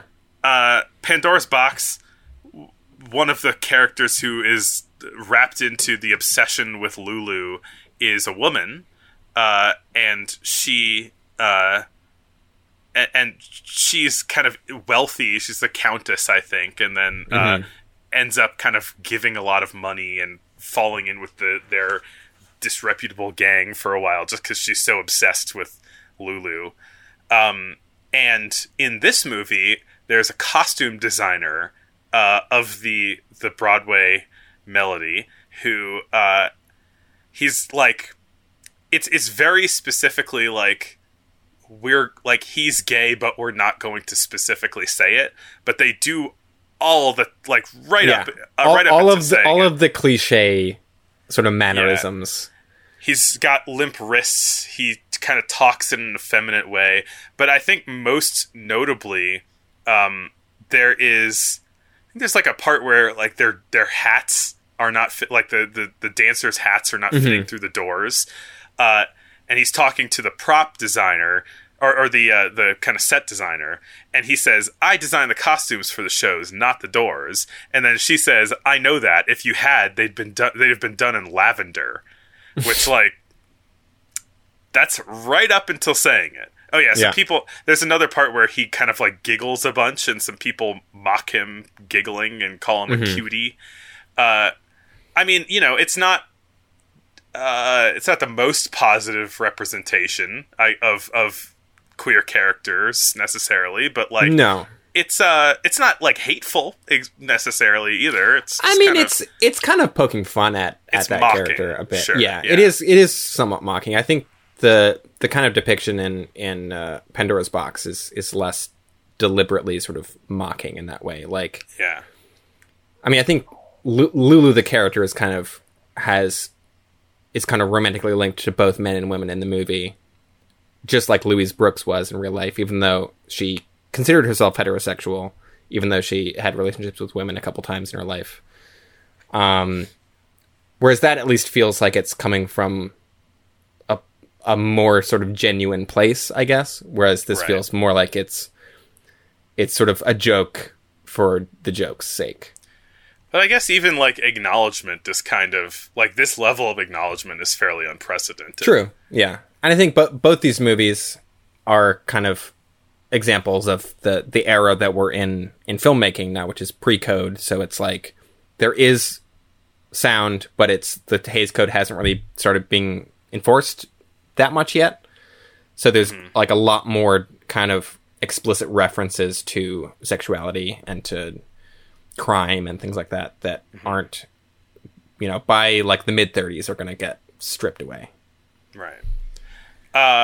Well, I ruined the segue earlier, but we can segue again by talking about the movie that is by the first out lesbian director, Dorothy Asner. A different segue to a different film than what I was intending earlier. Oh, really? But, okay, yeah. Sorry.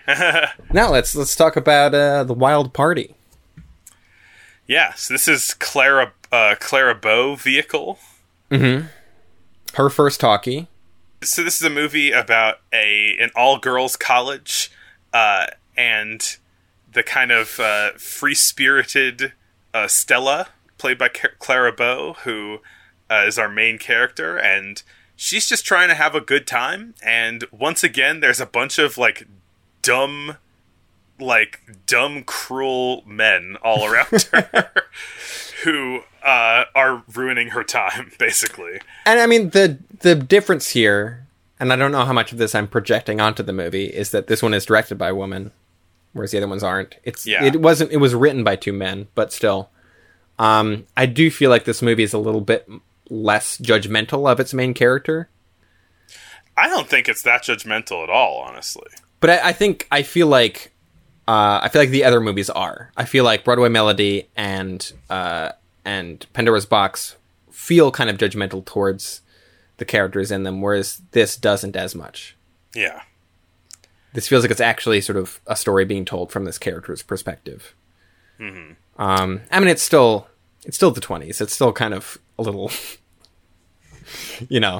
it's still a little silly to modern eyes, I think. But I enjoyed this much. I don't think this movie is even that good, but I enjoyed it so much more than the other sound movies that we watched that I'm like, it felt like such a breath of fresh air, and that it like is competently made as opposed to the other two. It still has some of the pitfalls of early sound movies. There's some awkward line readings. There's some strange pauses. But I think it feels more like a real movie than the other ones. Yeah. It feels so much less clunky than... There's another movie that also feels clunky that we haven't talked about yet. But this one felt at least like it was making an effort to actually have a story that flowed and scenes that make sense together in that order and like characters that act remotely human. Yeah.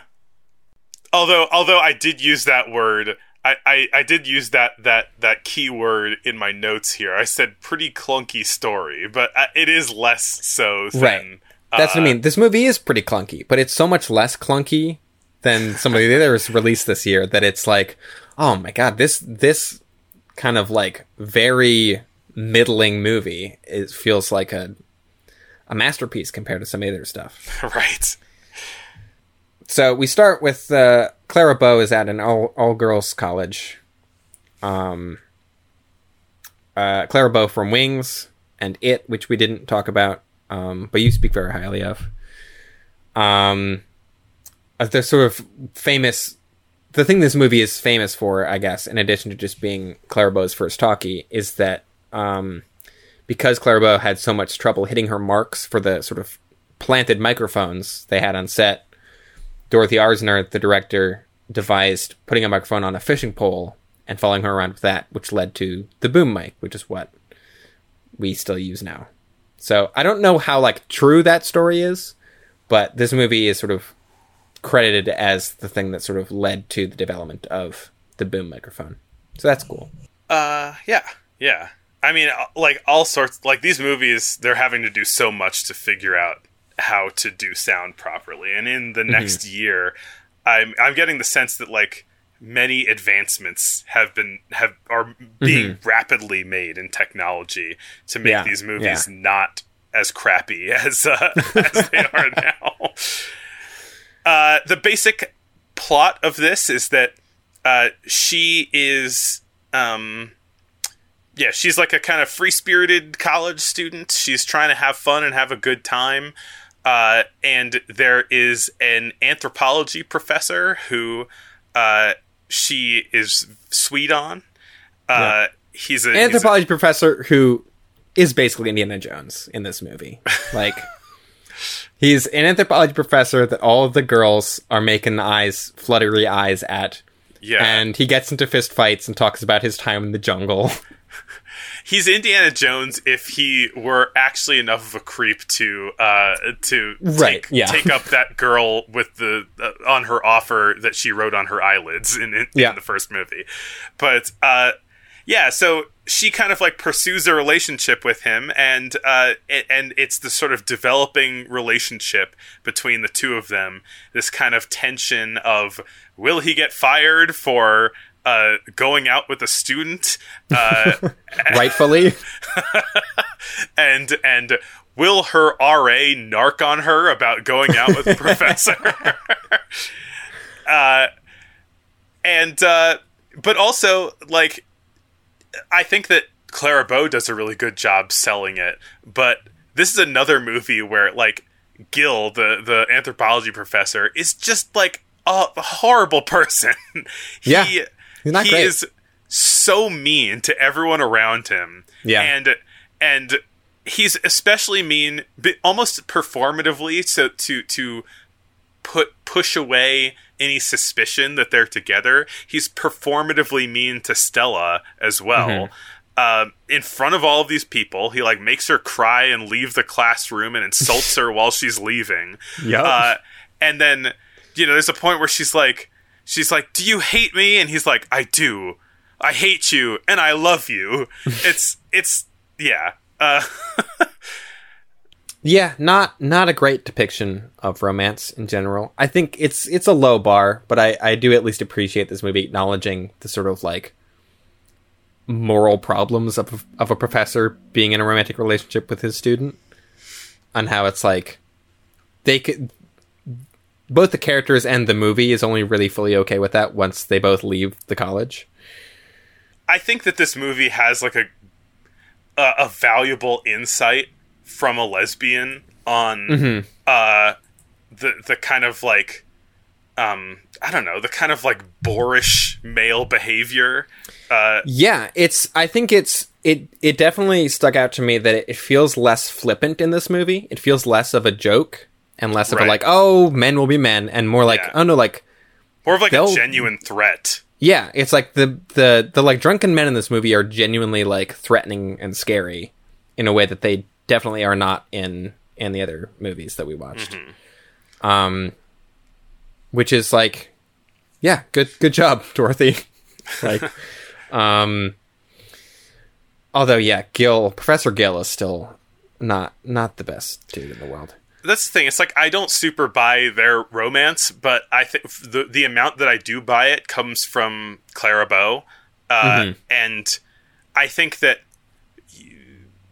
the movie acknowledges that there are issues with their relationship, but like because it kind of has this happy romantic ending, it kind of says like we've conquered all of the issues, but like there's still like a lingering feeling of like this is not good though, Yeah. I do think, I think Clara Bow is really good in this movie, and I think makes the transition to sound well, even though I think her career kind of suffered from it. Yeah. Like, I know that when this movie came out, people were very critical of her voice specifically. Her Brooklyn accent. And also just, I guess, like the pitch of it, which I think has more to do with the quality of the microphones in the 1920s than her voice. But it is kind of wild to me that like people were critical of like Clara Bow's sound performance being like, oh, she like can't hack it as in talkies. I'm like, I thought she was very good in this. No, yeah, she was good, I thought. Yeah, I don't know. Anything else to say about this movie? Well, there's some funny lines of dialogue, not necessarily intentional. I mean, there's a bit so like Professor Gill fights off some drunken dudes that are like trying to kidnap Stella at one point.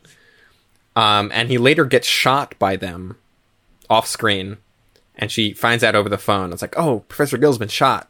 And the person telling her was like, oh, it's just in the shoulder. It's not dangerous. It's like, what? Yes, it is. You can't get shot in the shoulder and just shrug it off. And yeah, or it's maybe like they shot your shrug off. Yeah. I think this movie incorporates like music and singing into its scenes in ways that feel natural and make sense, unlike some other movies. It's not a musical at all. It's a drama. It's like a romantic drama, but yeah, it has scenes of music and singing in it that feel like they are just like, yeah, this is a scene where people are singing, and not like stop everything and just have a long unbroken shot of someone playing an instrument. Yeah. Someone else uses the word skunk as an insult in this movie, which made me laugh. Shut up, Doug. Yeah. There's a really fun moment of performance from Clara Bow that I'm not sure was scripted or not. There's a moment where Gill holds his finger up to her face to like shush her, and she bites his finger and then kind of like laughs to herself about it. And that was something that I was like, it goes by so quickly, and yet is like, that. It's great. And I'm like, that strikes me as something that might have just happened in the moment. I don't know. She seems like a fun gal. Yeah, it is. So yeah, we both had to watch this movie by finding like a weird, like bootleg taped off of TCM version of it online, which is a real bummer because like this movie exists, it just isn't available on any physical media or streaming anywhere. But I think it feels very exemplary of like 1929 filmmaking as a whole. Like it thematically ties in with a lot of the other stuff you watched. Mm-hmm. It's an early talkie, but I think it's a better early talkie than the other stuff that we watched for this year. Yeah. It's just like, it's a shame that this movie isn't more easily accessible than it is. Yeah. It's a decent one. If you're going to watch a 1929 talkie of the three that we're doing. Yeah. This one is the one that is the most consistent quality, certainly. Yeah. And that's not even to say that it's a great movie. It's fine. But at least it isn't terrible. Speaking of terrible movies. The Coconuts. The Coconuts. So, I hated this movie. What did you think? Oh, I had a lot of fun with it, actually. So this was the first talkie that I watched of the three. Yeah, me too. And I was immediately struck by like how clunky it was, and how this movie basically has no plot and is just a bunch of like vaudeville acts strung together. Correct. Poorly. And I don't think I laughed once, even though it is the most explicitly comedic of all of the movies. Wow. Okay. So this was adapted directly from a stage play that the Marx Brothers. This is the Marx Brothers. This is our first Marx Brothers picture, and the first. This is their first. This is their motion picture debut. They had done this, I think, in 1925 on Broadway.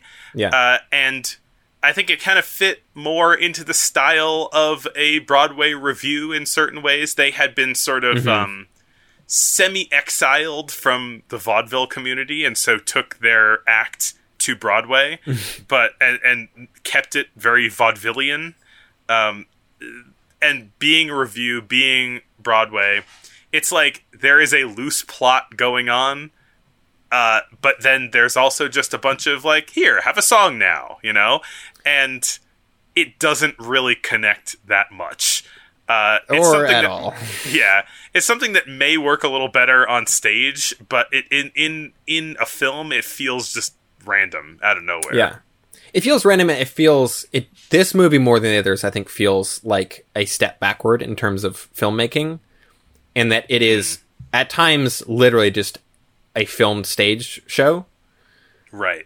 Like, there's very little editing going on. Like, it's almost every scene plays out in, like, a single wide shot. Right. Sometimes they'll sort of punch in to, like, show other things, but it's like... Sometimes they'll punch in to show Groucho Marx mugging to the camera. Yeah, sure. But it's the most like simplistic filmmaking that I've seen of anything that we've watched in like since like the 1910s. I feel like it's like very, very just like did we get it on camera? Good, done. Moving on. Yeah, and including like there are a number of kind of awkward like pauses that would be takes that you would normally not use.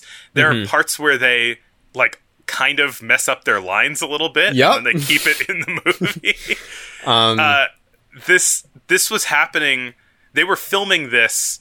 So the next Marx Brothers movie is Animal Crackers, which comes out in 1930, I believe. And that was also adapted from a Broadway show. And it's a Broadway show that they were performing while they were making this movie. So they would shoot this movie. They shot this movie for about 3 weeks. They were shooting this movie in the day and then going and doing a Broadway show at night. And they were all like exhausted making this movie. And they were sometimes kind of mixing the two of them in with each other in their minds. So apparently sometimes they would accidentally do like bits and routines from Coconuts when they were performing Animal Crackers. And there is a part in Coconuts where one of them starts calling another one the name that they are in Animal Crackers, and then corrects himself back to the other name, and they keep that line in the movie. Yeah, this movie feels very amateurish, kind of. Like, it feels like it's made by people who don't really know how to make movies. Which, I guess in the case of the Marx Brothers is true, Like, their performance style feels very, not antithetical to movies, but it's like, it feels very stagey. Yeah. I mean, this movie has two directors, Joseph Santley and Robert Florey, who co-directed the Life and Death of Hollywood Extra. Right. Which is, like, very cinematic and very experimental, and then here it's like, I see none of that. Yeah, what was he doing here? I mean, yeah, this is, like, I don't know, I don't necessarily dislike the Marx Brothers shtick. I just don't think it works in this movie.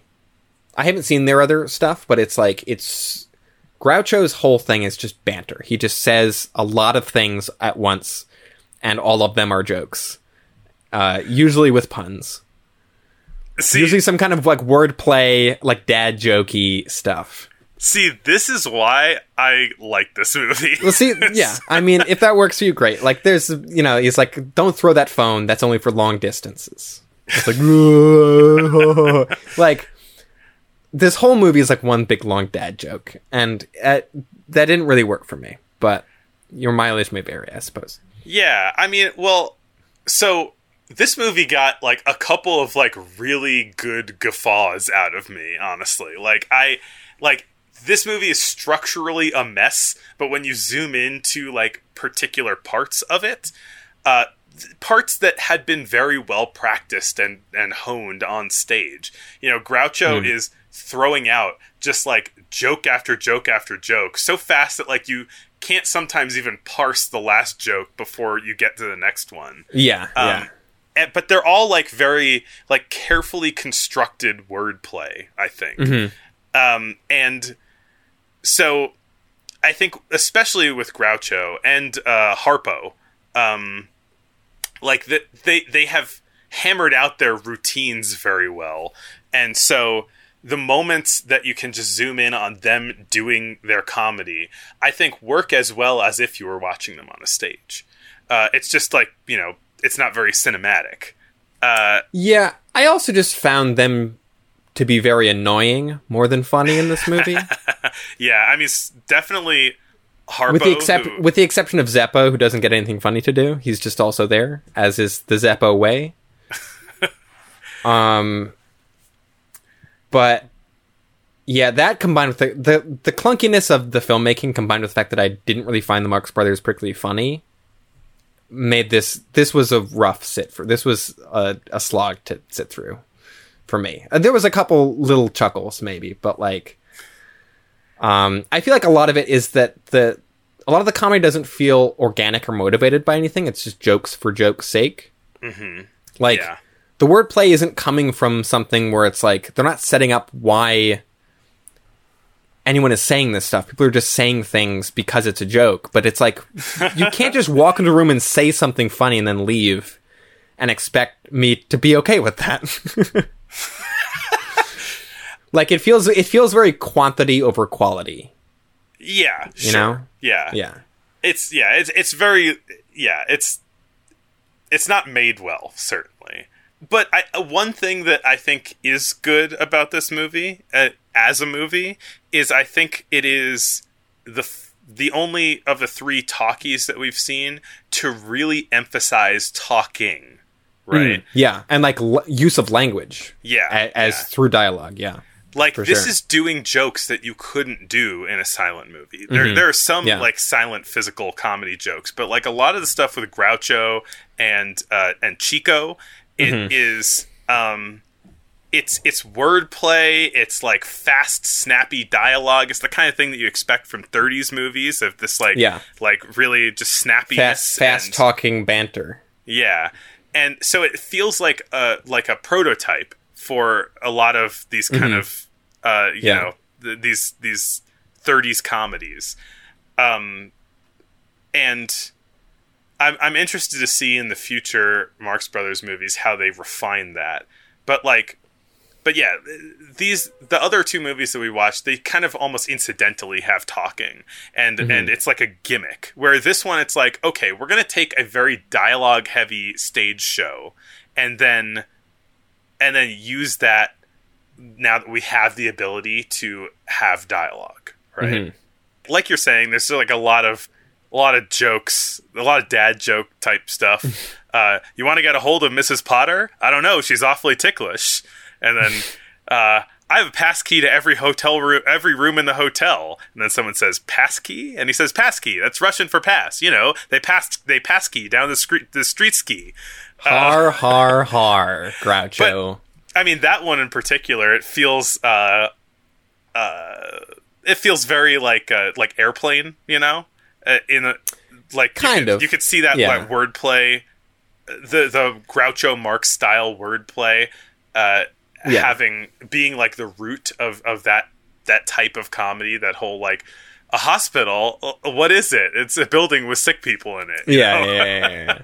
I was definitely reminded of. I think the Three Stooges have a similar type of comedy. Mm-hmm. They're also like a bunch of like some brothers from New York that like who slap each other around a bit. Yeah, right. I've seen a lot more Three Stooges than Marx Brothers, and I tend to like the Three Stooges more. But those are later, and maybe like the Marx Brothers will sort of get into their own. They'll refine their comedy a bit more, and I'll enjoy the later ones more. But I could definitely see their influence on later comedians for sure. Yeah. Have you seen any other Marx Brothers stuff? No.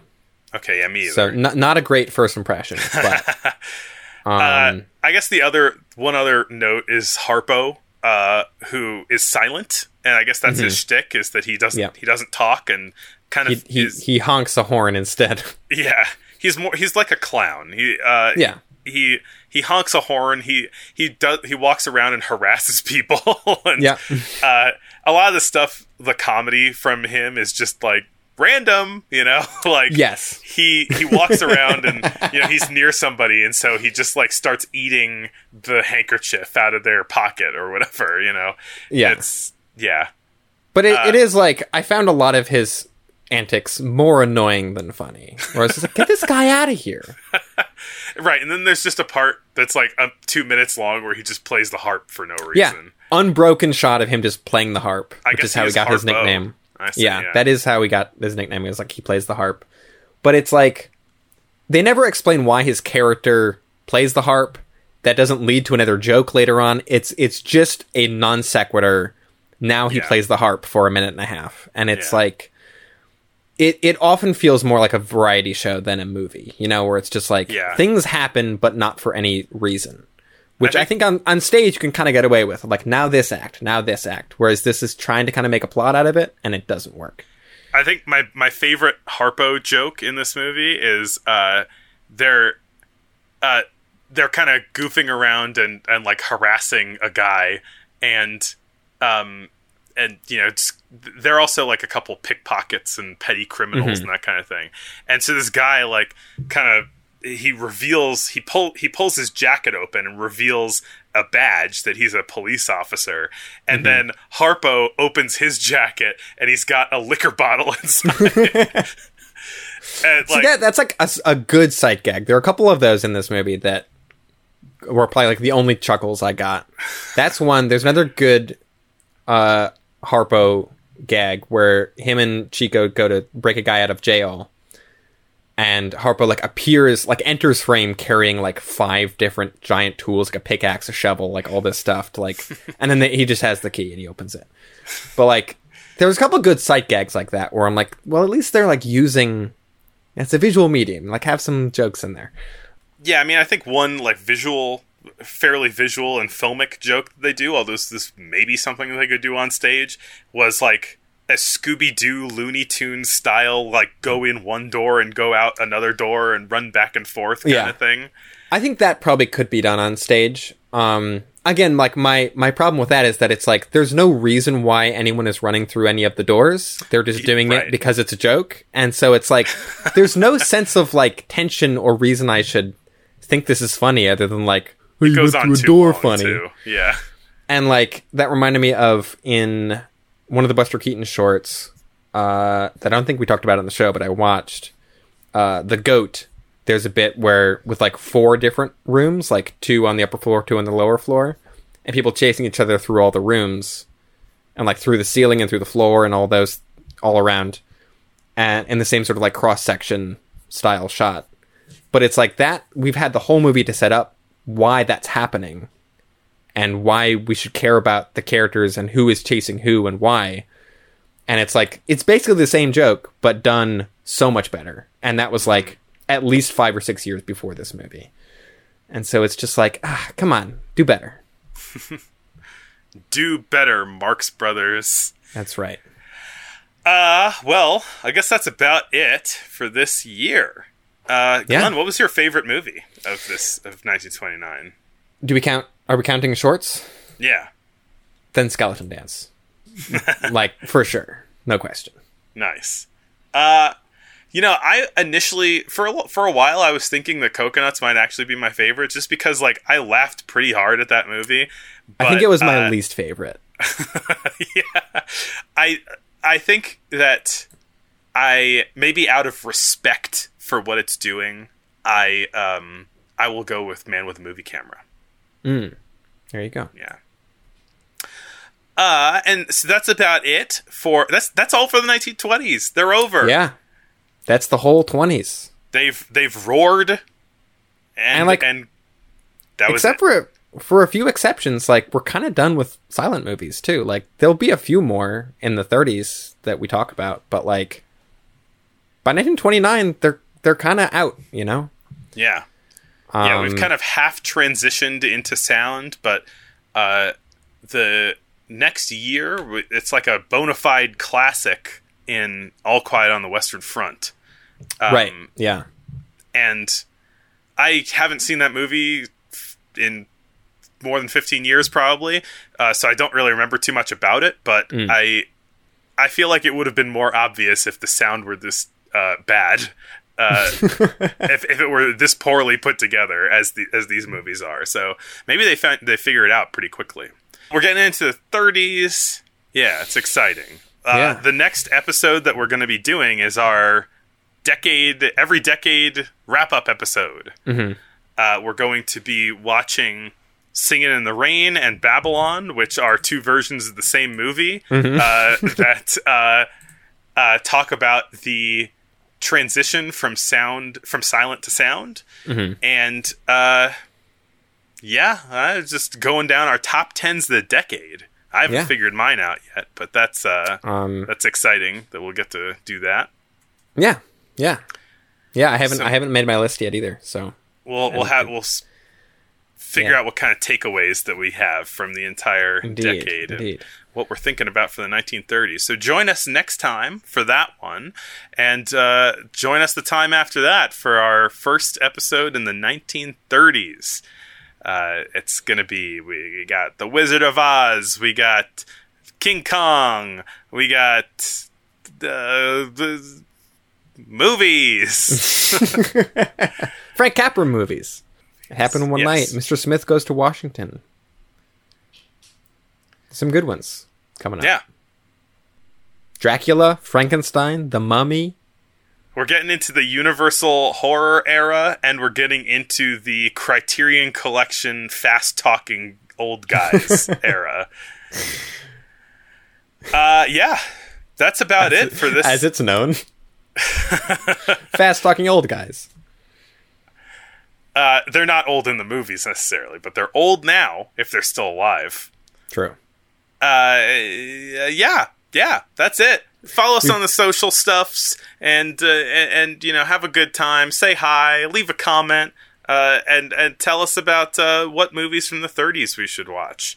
We're excited to get into the sound era. The sound era didn't really get off to a good start, really, but but also I love silent movies, but I'm looking forward to something that isn't going to be like silent movies take a lot out of you to watch them. Yeah, they demand, I think, a little bit more attention. Like, you really can't let your attention waver at all. Mm-hmm. Which is, like, seeing them in the theater is great, but also, watching them, like, at home, sometimes it is like, wait a minute, I missed, like, a bunch of things because I looked away for, like, half a second. Yeah. It'll be nice to check out some regular movies. Yeah, regular movies with talking in them. Yeah. We're just spinning our wheels right now. Let's end this episode. Glenn. Indeed. I'll see you next year.